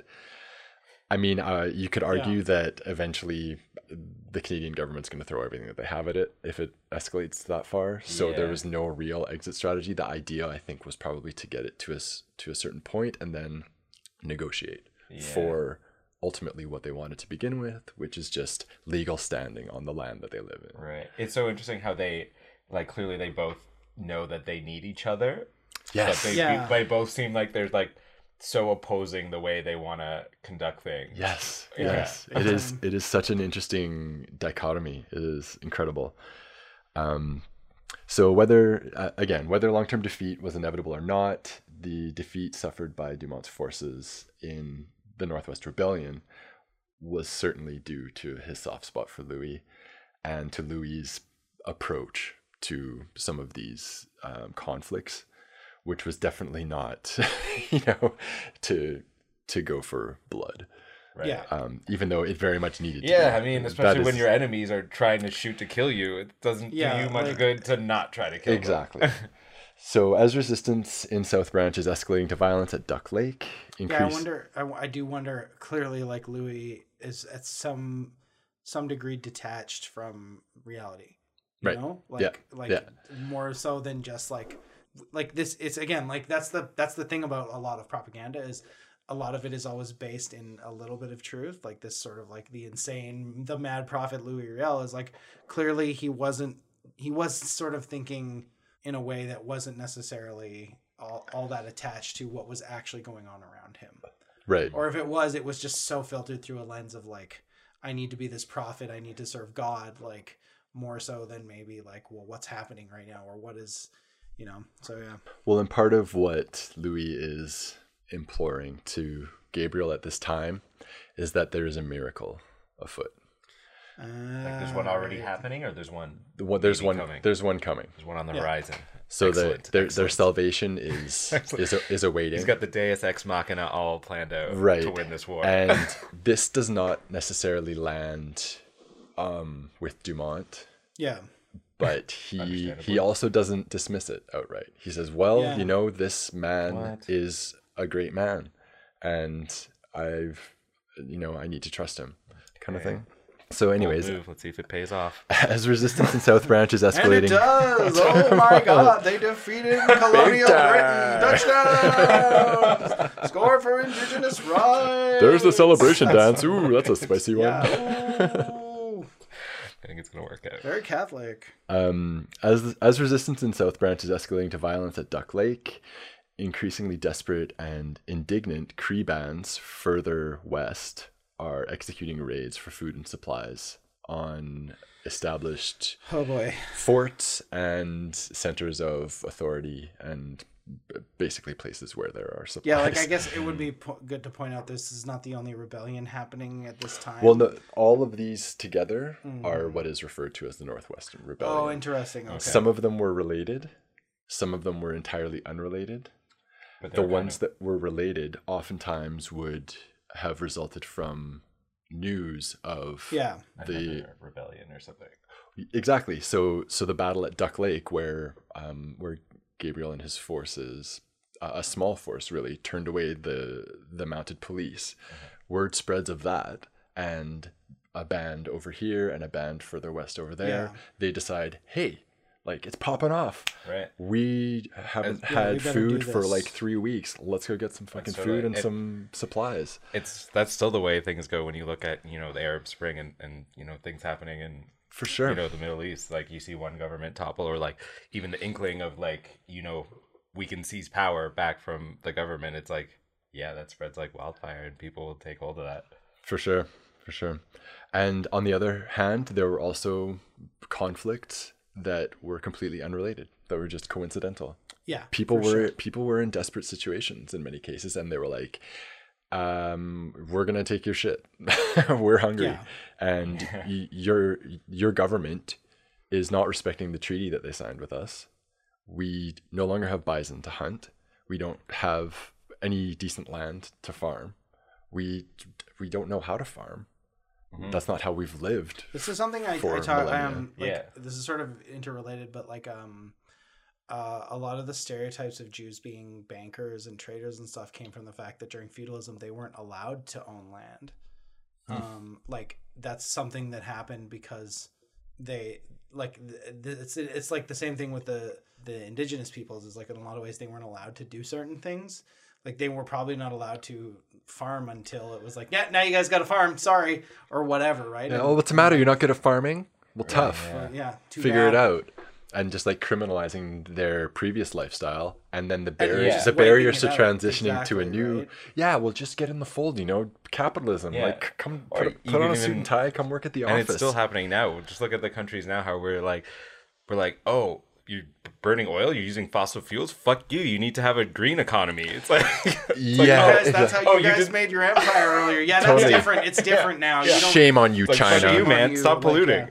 Oh, all of those emissions, China. How dare you industrialize? Yeah, I see a lot of parallels. If you were us, you would have already done that. I know. should have been smart like us. You should have employed slave labor, and yeah. Yeah, wild. Yeah, so this is all kind of happening, whether it's related or unrelated, and of course the distant government in Ottawa refers to this as all one thing: active open revolt.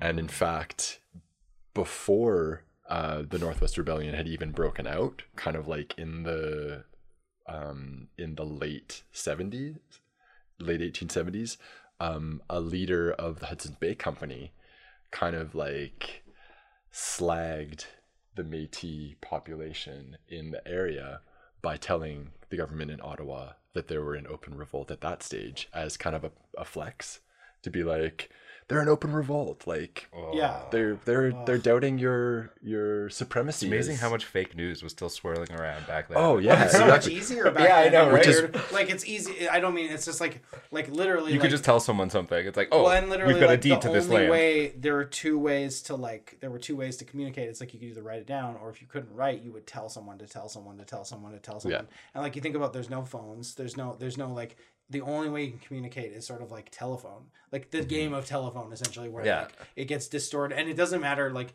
yeah, you can deliver it word for word, but then like someone else hears that, or like, yeah, like someone says like, yeah, man, they fucking killed that white dude back in the Northwest Rebellion. Oh my like, God, yeah. like and then it's all of a sudden it's like they're killing white dudes. Yeah. Like, you hear this? They're killing all the white Exactly. dudes. Just think of Like, how much bullshit racism like that, was right? like easily spurred. Like it's by just like, I'm sure a single there drunk was guy. like, Just or yeah. it was like, oh yeah, he talked to God. He went to the mountain and talked to God. He fucking saw God. Yeah, God talks through him. Everybody, like, it just like escalates, right? Totally. So yeah, Absolutely. Good time for propaganda. I was yelling there. I'm sorry. Yeah. we get heated. So, needless to say, once it's declared that open rebellion is underway in the Northwest, it's only a matter of time before government forces arrive.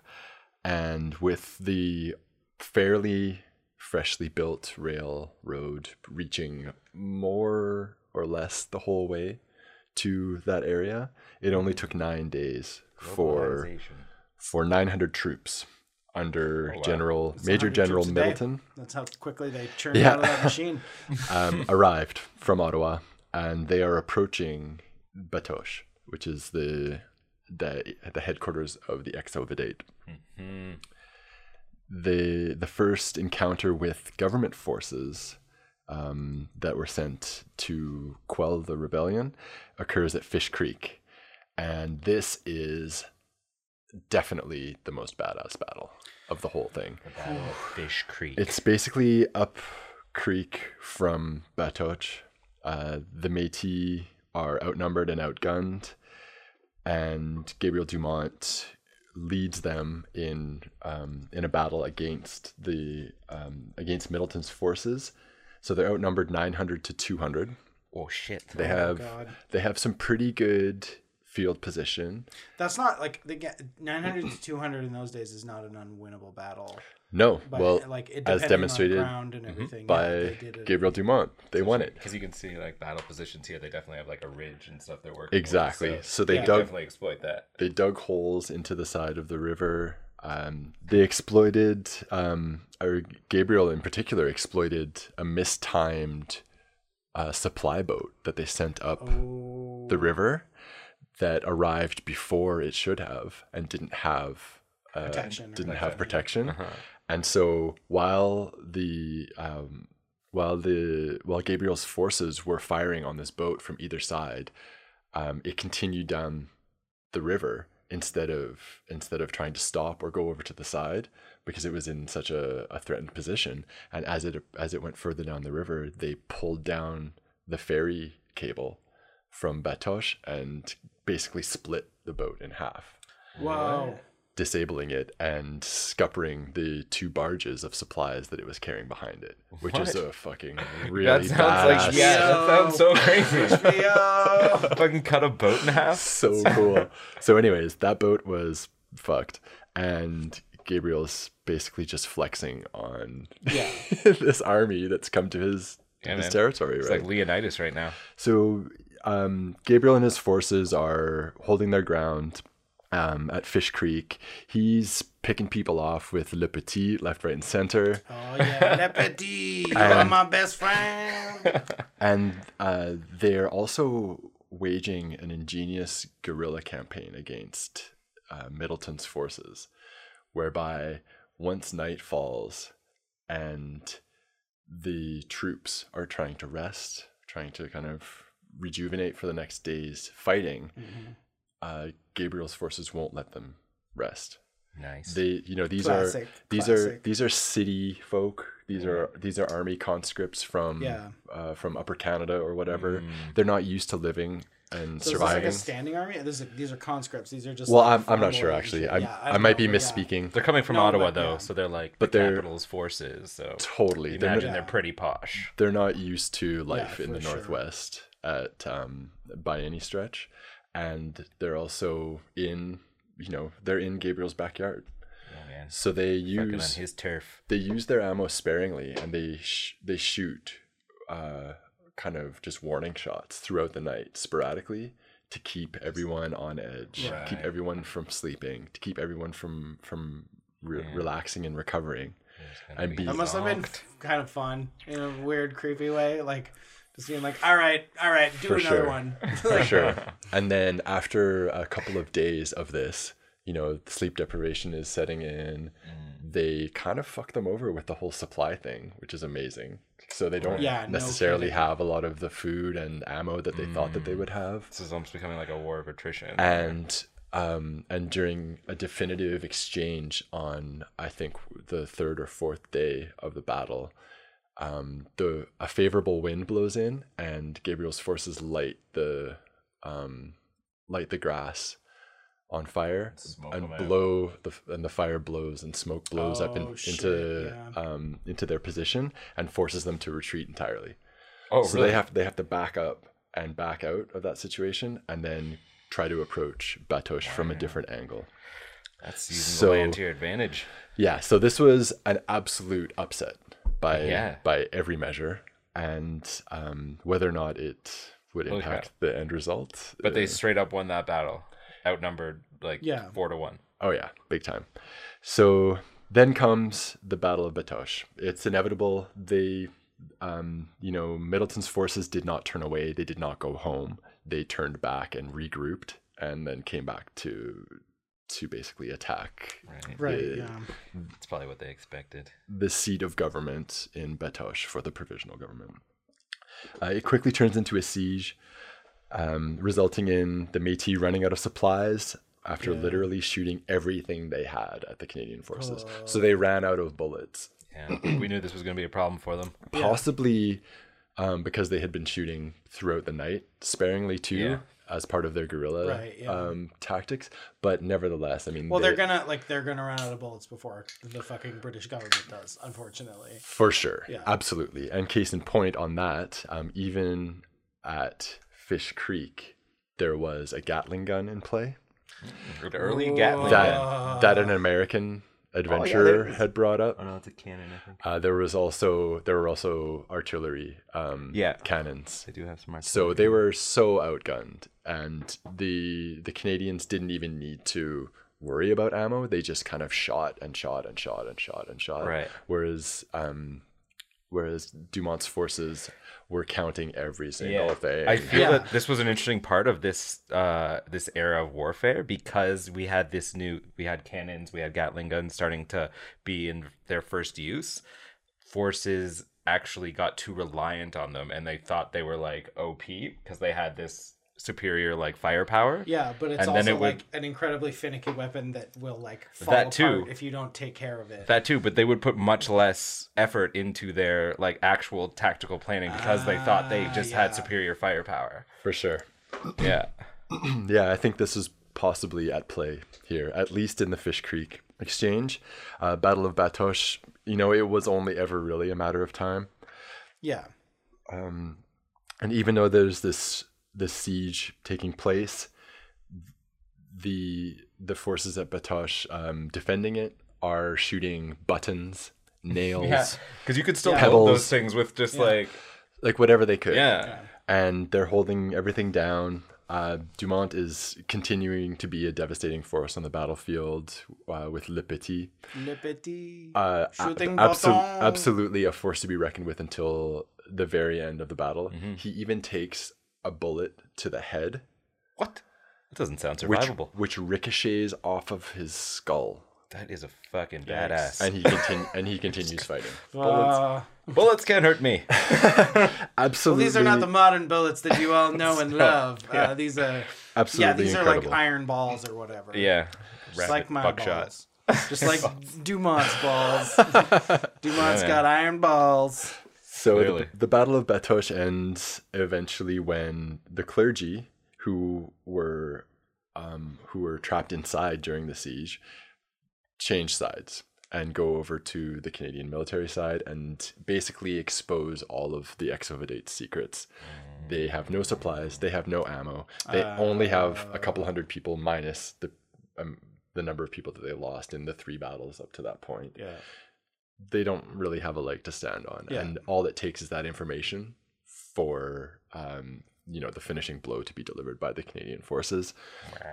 Rial is taken into custody. By the fucking pigs. Dumont escapes, searches out Rial and other Métis survivors, does not find Rial, obviously, but does find some other companions, and they eventually flee to America. And the provisional government is obviously dissolved. Yeah. So the main thing that results in Louis Riel being captured is that English Canadians want retribution for the Thomas Scott thing. So he is not allowed to go free after that. Yeah. He is absolutely taken back. And it's the English that have captured him, right? Right. Yeah. Well, I mean, so there's the government wants Louis because they're pissed at him for one set of reasons, and then English Yeah. Canada Okay. on its own, kind of in a militia capacity, wants him Yeah. for another set of reasons. So he's a fairly sought after dude.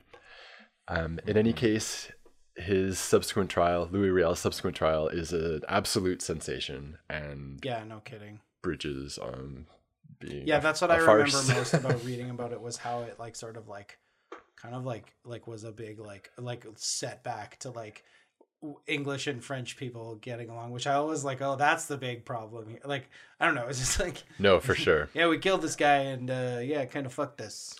Yeah, exactly. Well, Seems like it, yeah. he's the type of, and like most public figures, people project Yeah, big time. their stuff onto these people, right? So if you're an English Canadian, you fucking hate this guy. If you're a French Canadian, even if he kind of doesn't mean that much to you at all, you kind of love Yeah, him. but he pissed off the English. But exactly. Like, that's a big thing. Exactly. To this day. And For absolutely, French absolutely. Canadians.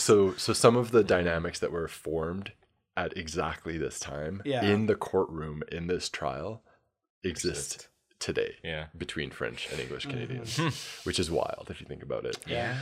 So, yeah, it's kind of ridiculous eventually that the judge gives such a sternly worded I guess the judge was English. advisement to the jury about what they should come back with as their verdict, Oh wow. which isn't Damn it. not the way that common law is supposed to Corrupt work. as fuck, No, it sounds like. And beyond that, Riel's attorney is trying to build an insanity defense for him. Sounds like it could hold up. Louis is torn as to whether or not he Right, wants to right, plead yeah. insanity because he does not want to be seen as insane. Yeah. Either he knows what he's doing and he has a divine mission and he's the God appointed leader and savior of the Métis people, Yeah. or he's bonkers. You know, Yeah. Yeah, because it delegitimizes, and even like if he's a good Catholic, he's like looked at all these Christian martyrs and been like, right? that looks dope, actually. Like, is that what I want to do? Because I'm gonna be in heaven after that, That's right. right? Yeah, Yeah. exactly. And so the trial is an interesting opportunity for him to have, I guess, a last platform Yeah. to say a bunch of stuff, and a lot of it he says very well publicly, and some of it he also doesn't say very well at all publicly. And so people project or take what they can from it, depending on what Well, side like of what's happening here? Like, how many people are seeing him actually say this versus like this is what's reported in the papers later? exactly, right? and who owns those papers, and Yeah. what's their Yeah. stake. All of these things play into it. In any case, he is found guilty. He is hanged, and in an outrageous twist, Outrageous, His- outrageous, I say.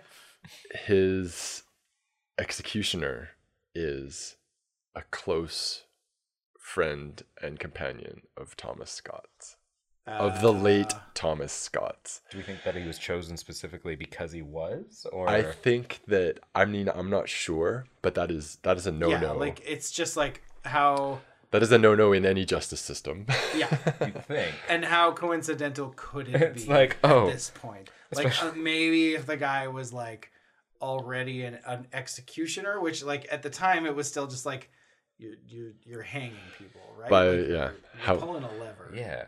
However it happened, that guy had the executioner's hood Yeah. on, and as he was about to execute Louis Riel, which is meant to be a very somber and respectful occasion, Yeah. he says something to the effect of, "You're not going to be able to get away from me now. Do you know who I am, Louis?" Oh And shit. I'm guessing Louis had no idea. No, of course he didn't. Like, a But- white boy? I don't know. But this is like not something that's acceptable. Oh yeah, in for any sure. justice well, system. yeah. I'm fuck. interested to know when we stopped public executions in Canada. Yeah, but yeah, me too. Actually, that would Because be this was I like know the last 150 years execution ago. by guillotine was in the 1940s in France. right. Okay. People went and saw it, and apparently, like people were like sick afterwards. I Like, could imagine. like people like it's yeah. So Yeah, wild. Yeah. Blah, blah, blah. I mean, hanging seemed a little more like, is a hanging more civil? Because I feel like the Does it death really is more matter? the death is more prolonged in a hanging. well, it I depends feel. if you can break the neck or not, and completely like The idea is Yeah. that you break the neck. Yeah. I've been immediately. watching Handmaid's Tale, and they upgrade the like hanging method so that it's like a weighted floor that drops and really snaps the neck. I'm guessing they didn't have this. yeah. Sounds Well, they sounds might very have effective. at this point because the gallows would have been a thing at this point for sure.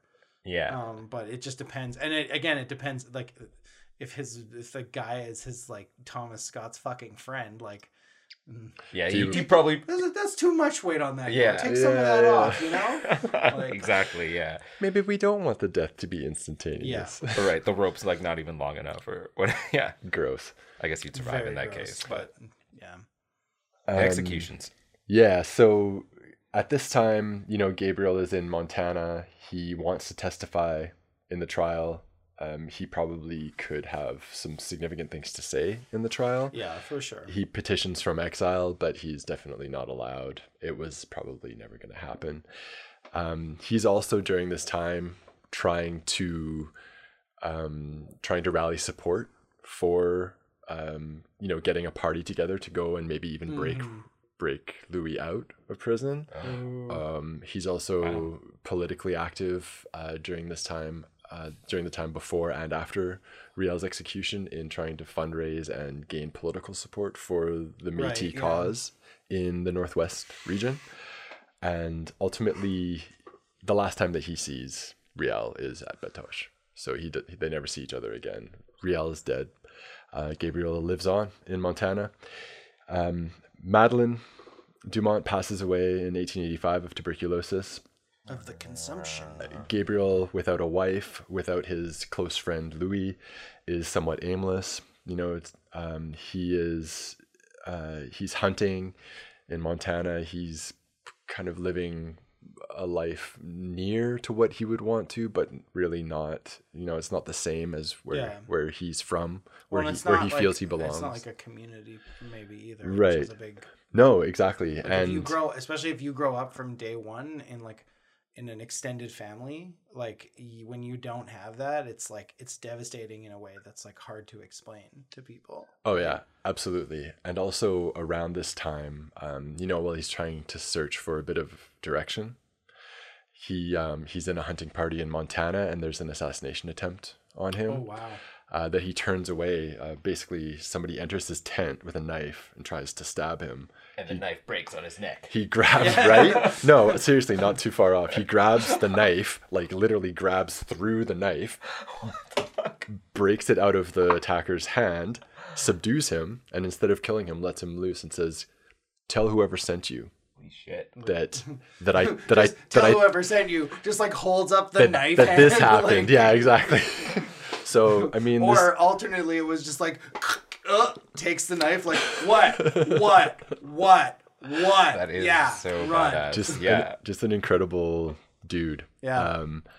So he is, again, he's trying to find what he wants to do. He starts performing in Buffalo Bill's Wild Wild West show, which is that sounds like a great performing in a circus is a great way to end your life. yeah. Well, that's the thing. It's basically it started as a more theatrical kind of show, traveling show, and then it became very acrobatic and performance based. Is that with Wild Bill Hickok? Is that Buffalo Bill? Is that are those two different people? No, I don't think Okay. so. Wild Bill No. Wait, Hickok's Annie a Oakley. different Okay, no. He does perform alongside Annie Oakley, and they do develop a relationship of sorts, a mutual respect of sorts, Right. because they're both fucking shit hot with their guns, Yeah. and they ride horses like they were born on them.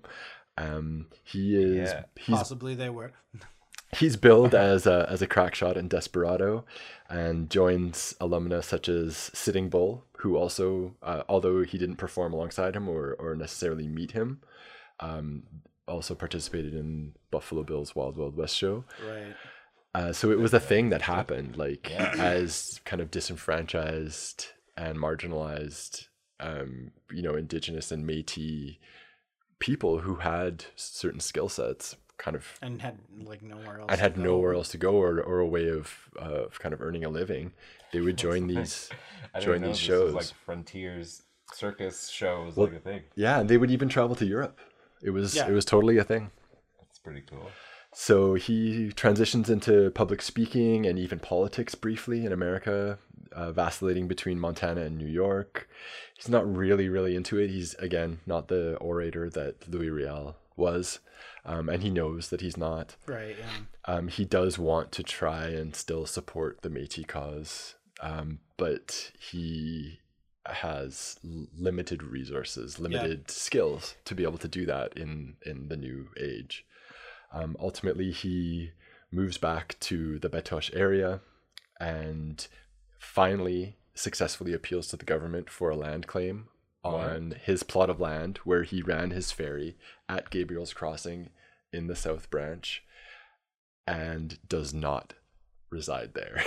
Almost maybe out of spite, I don't know. But he moves into a small cabin of a relative up the river somewhere and, lives out his years hunting, Flex. trapping, and fishing. Nice flex. Yeah, exactly. One final flex, fuck. He dies in 1903 of heart failure. Basically drops dead one morning, waking up from probably going hunting out. It's what he wanted. Yeah, exactly. He probably would have preferred to die hunting, but Yeah. getting up to go hunting, probably a close second. Yeah, but I mean, seemingly contented back where he felt that he belonged, doing what he does. Living in the land, trapping, hunting, fishing, and around the place that he felt was home. In terms of Gabriel's legacy, it is second only to Louis Riel's in Métis history. Yeah. In Saskatchewan, there are a number of post-secondary institutions named after Gabriel. The Gabriel Dumont Institute of Native Studies and Applied Research, Gabriel Dumont College, which is a collaboration with the University of Saskatchewan, I believe. There's a scholarship fund in his name that is ongoing, and the location of his ferry house at Gabriel's Crossing which was also where he had his billiards table. Right. That he was a fucking I don't pro like- at. Yeah, man. That is now a bridge, a steel trestle bridge, and I believe it's called Gabriel's Bridge. Nice. And Fitting. you can go there. That's You cool. can go there across the bridge. Sweet. And In like 2045, when we get the first ever Second Bananas Cross Canada tour.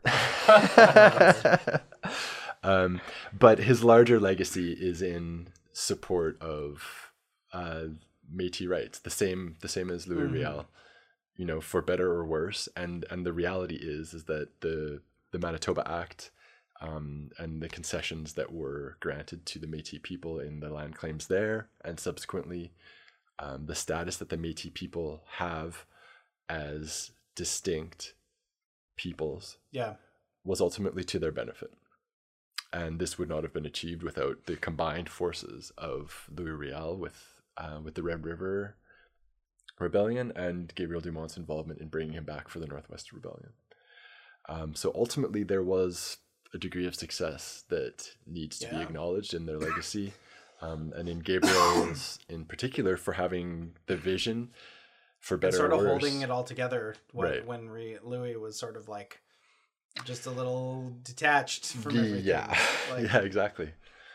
So I found it really, this was a really heavy subject Totally. to look into. I apologize that it's so dense in terms of No, it was really information good. and facts. Like the historical stuff is really, most of really the stuff I crazy to didn't know. navigate. Yeah. Yeah, this was really interesting. I knew who Louis Riel was. I knew all that stuff. I did not know who Gabriel Dumont was before you mentioned him, and this was really cool to dig into this, I think. But not only that, because especially since like we're taught Riel a lot in school, but at least the stuff they touch on is I didn't think was nearly as exciting as this. Well, I knew there had been two separate rebellions. I knew that. Yeah. And that was pretty much the extent of it, and I knew he'd been hanged. Right. And that was kind of I remember they touched on I think the Northwest Rebellion or Louis Rebellion, it's maybe what they called it, like his portion of the rebellion. But I don't remember ever hearing about Gabriel Dumont, because there's been biographies that I've seen about Riel, and I think there's some like there's a like, graphic there's novel. movies I as well. assume. Well, I don't know about movies. I know there's a graphic novel. I think Fantagraphics put it out. I don't know who. I can't remember who it's by right now, but it looks at least like well drawn. I can't speak to its content at all, so I don't know. It has some production value. Yeah. Yeah, and I feel like some of the details of Louis Riel's circumstances are probably necessarily glossed over in social studies class or whatever. Yeah. Well, yeah. But the reality of the systematic like efforts amounting in genocide Yeah. Yeah. are something that is, I think, unnecessarily glossed over. Yeah, Yes. and that's So what I think is a lot of it was it's- just sweeping a lot of the shadier portions Exactly. of Canada's history under the rug. Well, then it's really interesting when you feed you know the young people in your society information in a certain way, and it's not questioned, and you end up like later on in your life going back to it and revisiting it with a different lens. Yeah. How disappointing it can be that that was what was presented to you as education at that Well, and stage, even, like, I because think- it's like, I so think- it's so myopic. Yeah, and like not only that, like even when it is like first presented, like how many of these how much of this information still came through white historians Right. and non-indigenous historians, and not, or like, yeah, maybe makes, and I'm sure there are some Yeah. now, and we should probably make Yeah. sure that, Well, but like again, like someone who is white is still gonna, like, even if they're perfectly willing to accept the label of genocide, they're not necessarily going to have the same perspective as an indigenous person. No. They're going to be unconsciously biased towards, just as all through, well, like, yeah, two of us are anyway. For sure. Unconsciously biased towards. I'm white enough to. white and colonialism, and yeah. I'm probably Well, I'm pretty white. Yeah. but yeah, and that's the thing, the cultural component of it really kind of overrides everything, is that if it's the water that you're swimming in, you may not know that your biases are Yeah, at play. exactly.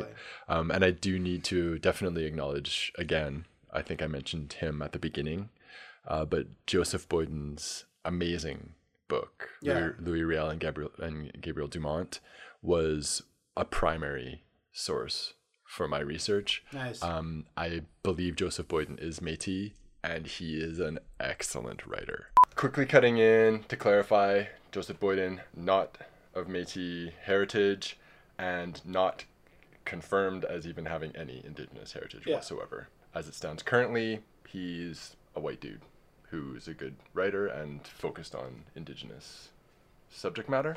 Anyways, Back to the pod. Mm. Yeah. Do you know when that was published? I'm just trying to look it up now. it was not terribly long ago. Boyden. I would say within the last 10 years. Okay. Yeah. Because. Oh yeah, he looks really young. Yeah, he is amazing.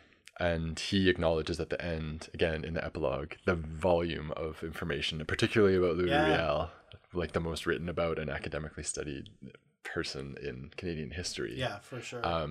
Let alone, Well, one of those figures that's really fascinating. Like, there's a lot of different, like you said, like we as observers put our own whatever, like project onto these people, and like Louis is just such an interesting person to project onto, and to sort of, and even just to like as an interesting intellectual exercise, like get in someone like that's head, like the sure. religious part, the like the socialist part, or whatever, Right. like the like person of two worlds in a lot of ways part and stuff like that. absolutely. And I think that's the thing about Gabriel too, is he's actually a bit more of a straightforward person. It's a little easier to see him as a person, whereas Louis is a bit more of an icon or a figure, or like Right. a saint, or like some sort of like figure of myth. Yeah. Absolutely. Whereas, and And has because been blown Gabriel up was sort of through all just the like, yeah. and Gabriel has his own myth or whatever, sort of like archetype, but it's just a little bit easier to imagine that as a human being, because we know, especially Canadians, somewhat know that archetype For sure. fairly well. So, yeah. Absolutely. Yeah. Absolutely. And I think a last dynamic that I wanted to reiterate, to the extent that it's been addressed previously, was really the structural dynamic at play between the European settlers, the in-between race of Yeah. the Métis people and the indigenous occupants of the land that we call our country now, Absolutely. and how the latter or the former two were played against each other and themselves to the benefit of the latter, is crazy. Yeah. It's just wild. Yeah. Amazing. Yeah. Do you think Paul Gross could play Gabriel Dumont? Get out of here. I just need to get him on board for the production, and I'm then sure he would produce. Okay, Paul Gross. if you're Paul out there, Gross, get on us. make this movie. I would prefer probably an indigenous writer and an indigenous That would be director. much better. But For sure. Métis- For sure. And there are more than ever to pick Yeah. from. Which I don't know. Thankfully. This is just kind of. I'll just. Jeff Barnaby is more of a horror writer director. He did this movie called Rhymes for Young Ghouls, and then he just did a movie. I can't remember the name of it, but it's essentially a zombie horror movie that takes place on a reservation. Whoa. And, that sounds fucking And he's cool. a really good writer director. What's his name? Yeah. again? Jeff Barnaby. Nice. Check it out. Yeah, that sounds really interesting. So, Good reco. Well, thanks for bearing with me on this one. It This is was fantastic. pretty heavy, but I profoundly enjoyed. Yeah, this was an Researching I awesome can this. tell. It's excellent. And thanks for fascinating, coming along yeah. on the ride with me. Well, thank you. And that was Second Bananas. Once again, I am Craig, and here with my co-hosts. I'm Wes. You can find me online on Instagram and Twitter at Wes Walcott. And I'm Joe. You can find me Twitter and Instagram at StopJoeNow. You can email us secondbananaspod@gmail.com with questions, comments, critiques, croutons, Recipes, anything else. video game tips. Crepuscular lighting. Crepuscular lighting, various displays of strength. No, send us an email. Especially we would love to hear Métis, especially and Indigenous perspectives on this. Let us know if we kind of maybe did anything. Oh yeah, really absolutely. bad. Mm-hmm. And furthermore, any perspectives on any of the episodes that we've done where, it's not necessarily something we're intimately familiar with. Again, we're sort of aiming to spark people's interest and have a fun conversation. Totally, So, yeah. If any of our facts, we are happy are to not accurate. hear from Yeah, anybody. let us know. honestly, no matter how it comes across. I don't know. I don't know what I'm saying with that, but just send us an email. Cool. We're all ears. Cool. Please. Yes, and please. I think that's it. I don't think we're supposed to do anything else. it's okay. Please. Yeah. Have a good night, and we'll see you next time. Next episode is Victor Hara. Victor Hara. That should be another Nice. heady one too. Looking forward to it. Yes. Thank you. All right. Take care. Bye, everybody. Okay, bye.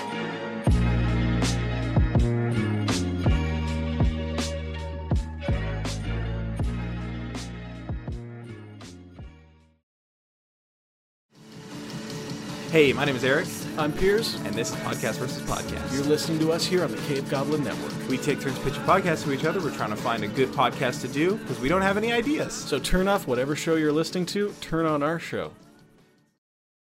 This is a Cave Goblin podcast. For other podcasts like this, visit cavegoblins.com. We hope you have enjoyed this program.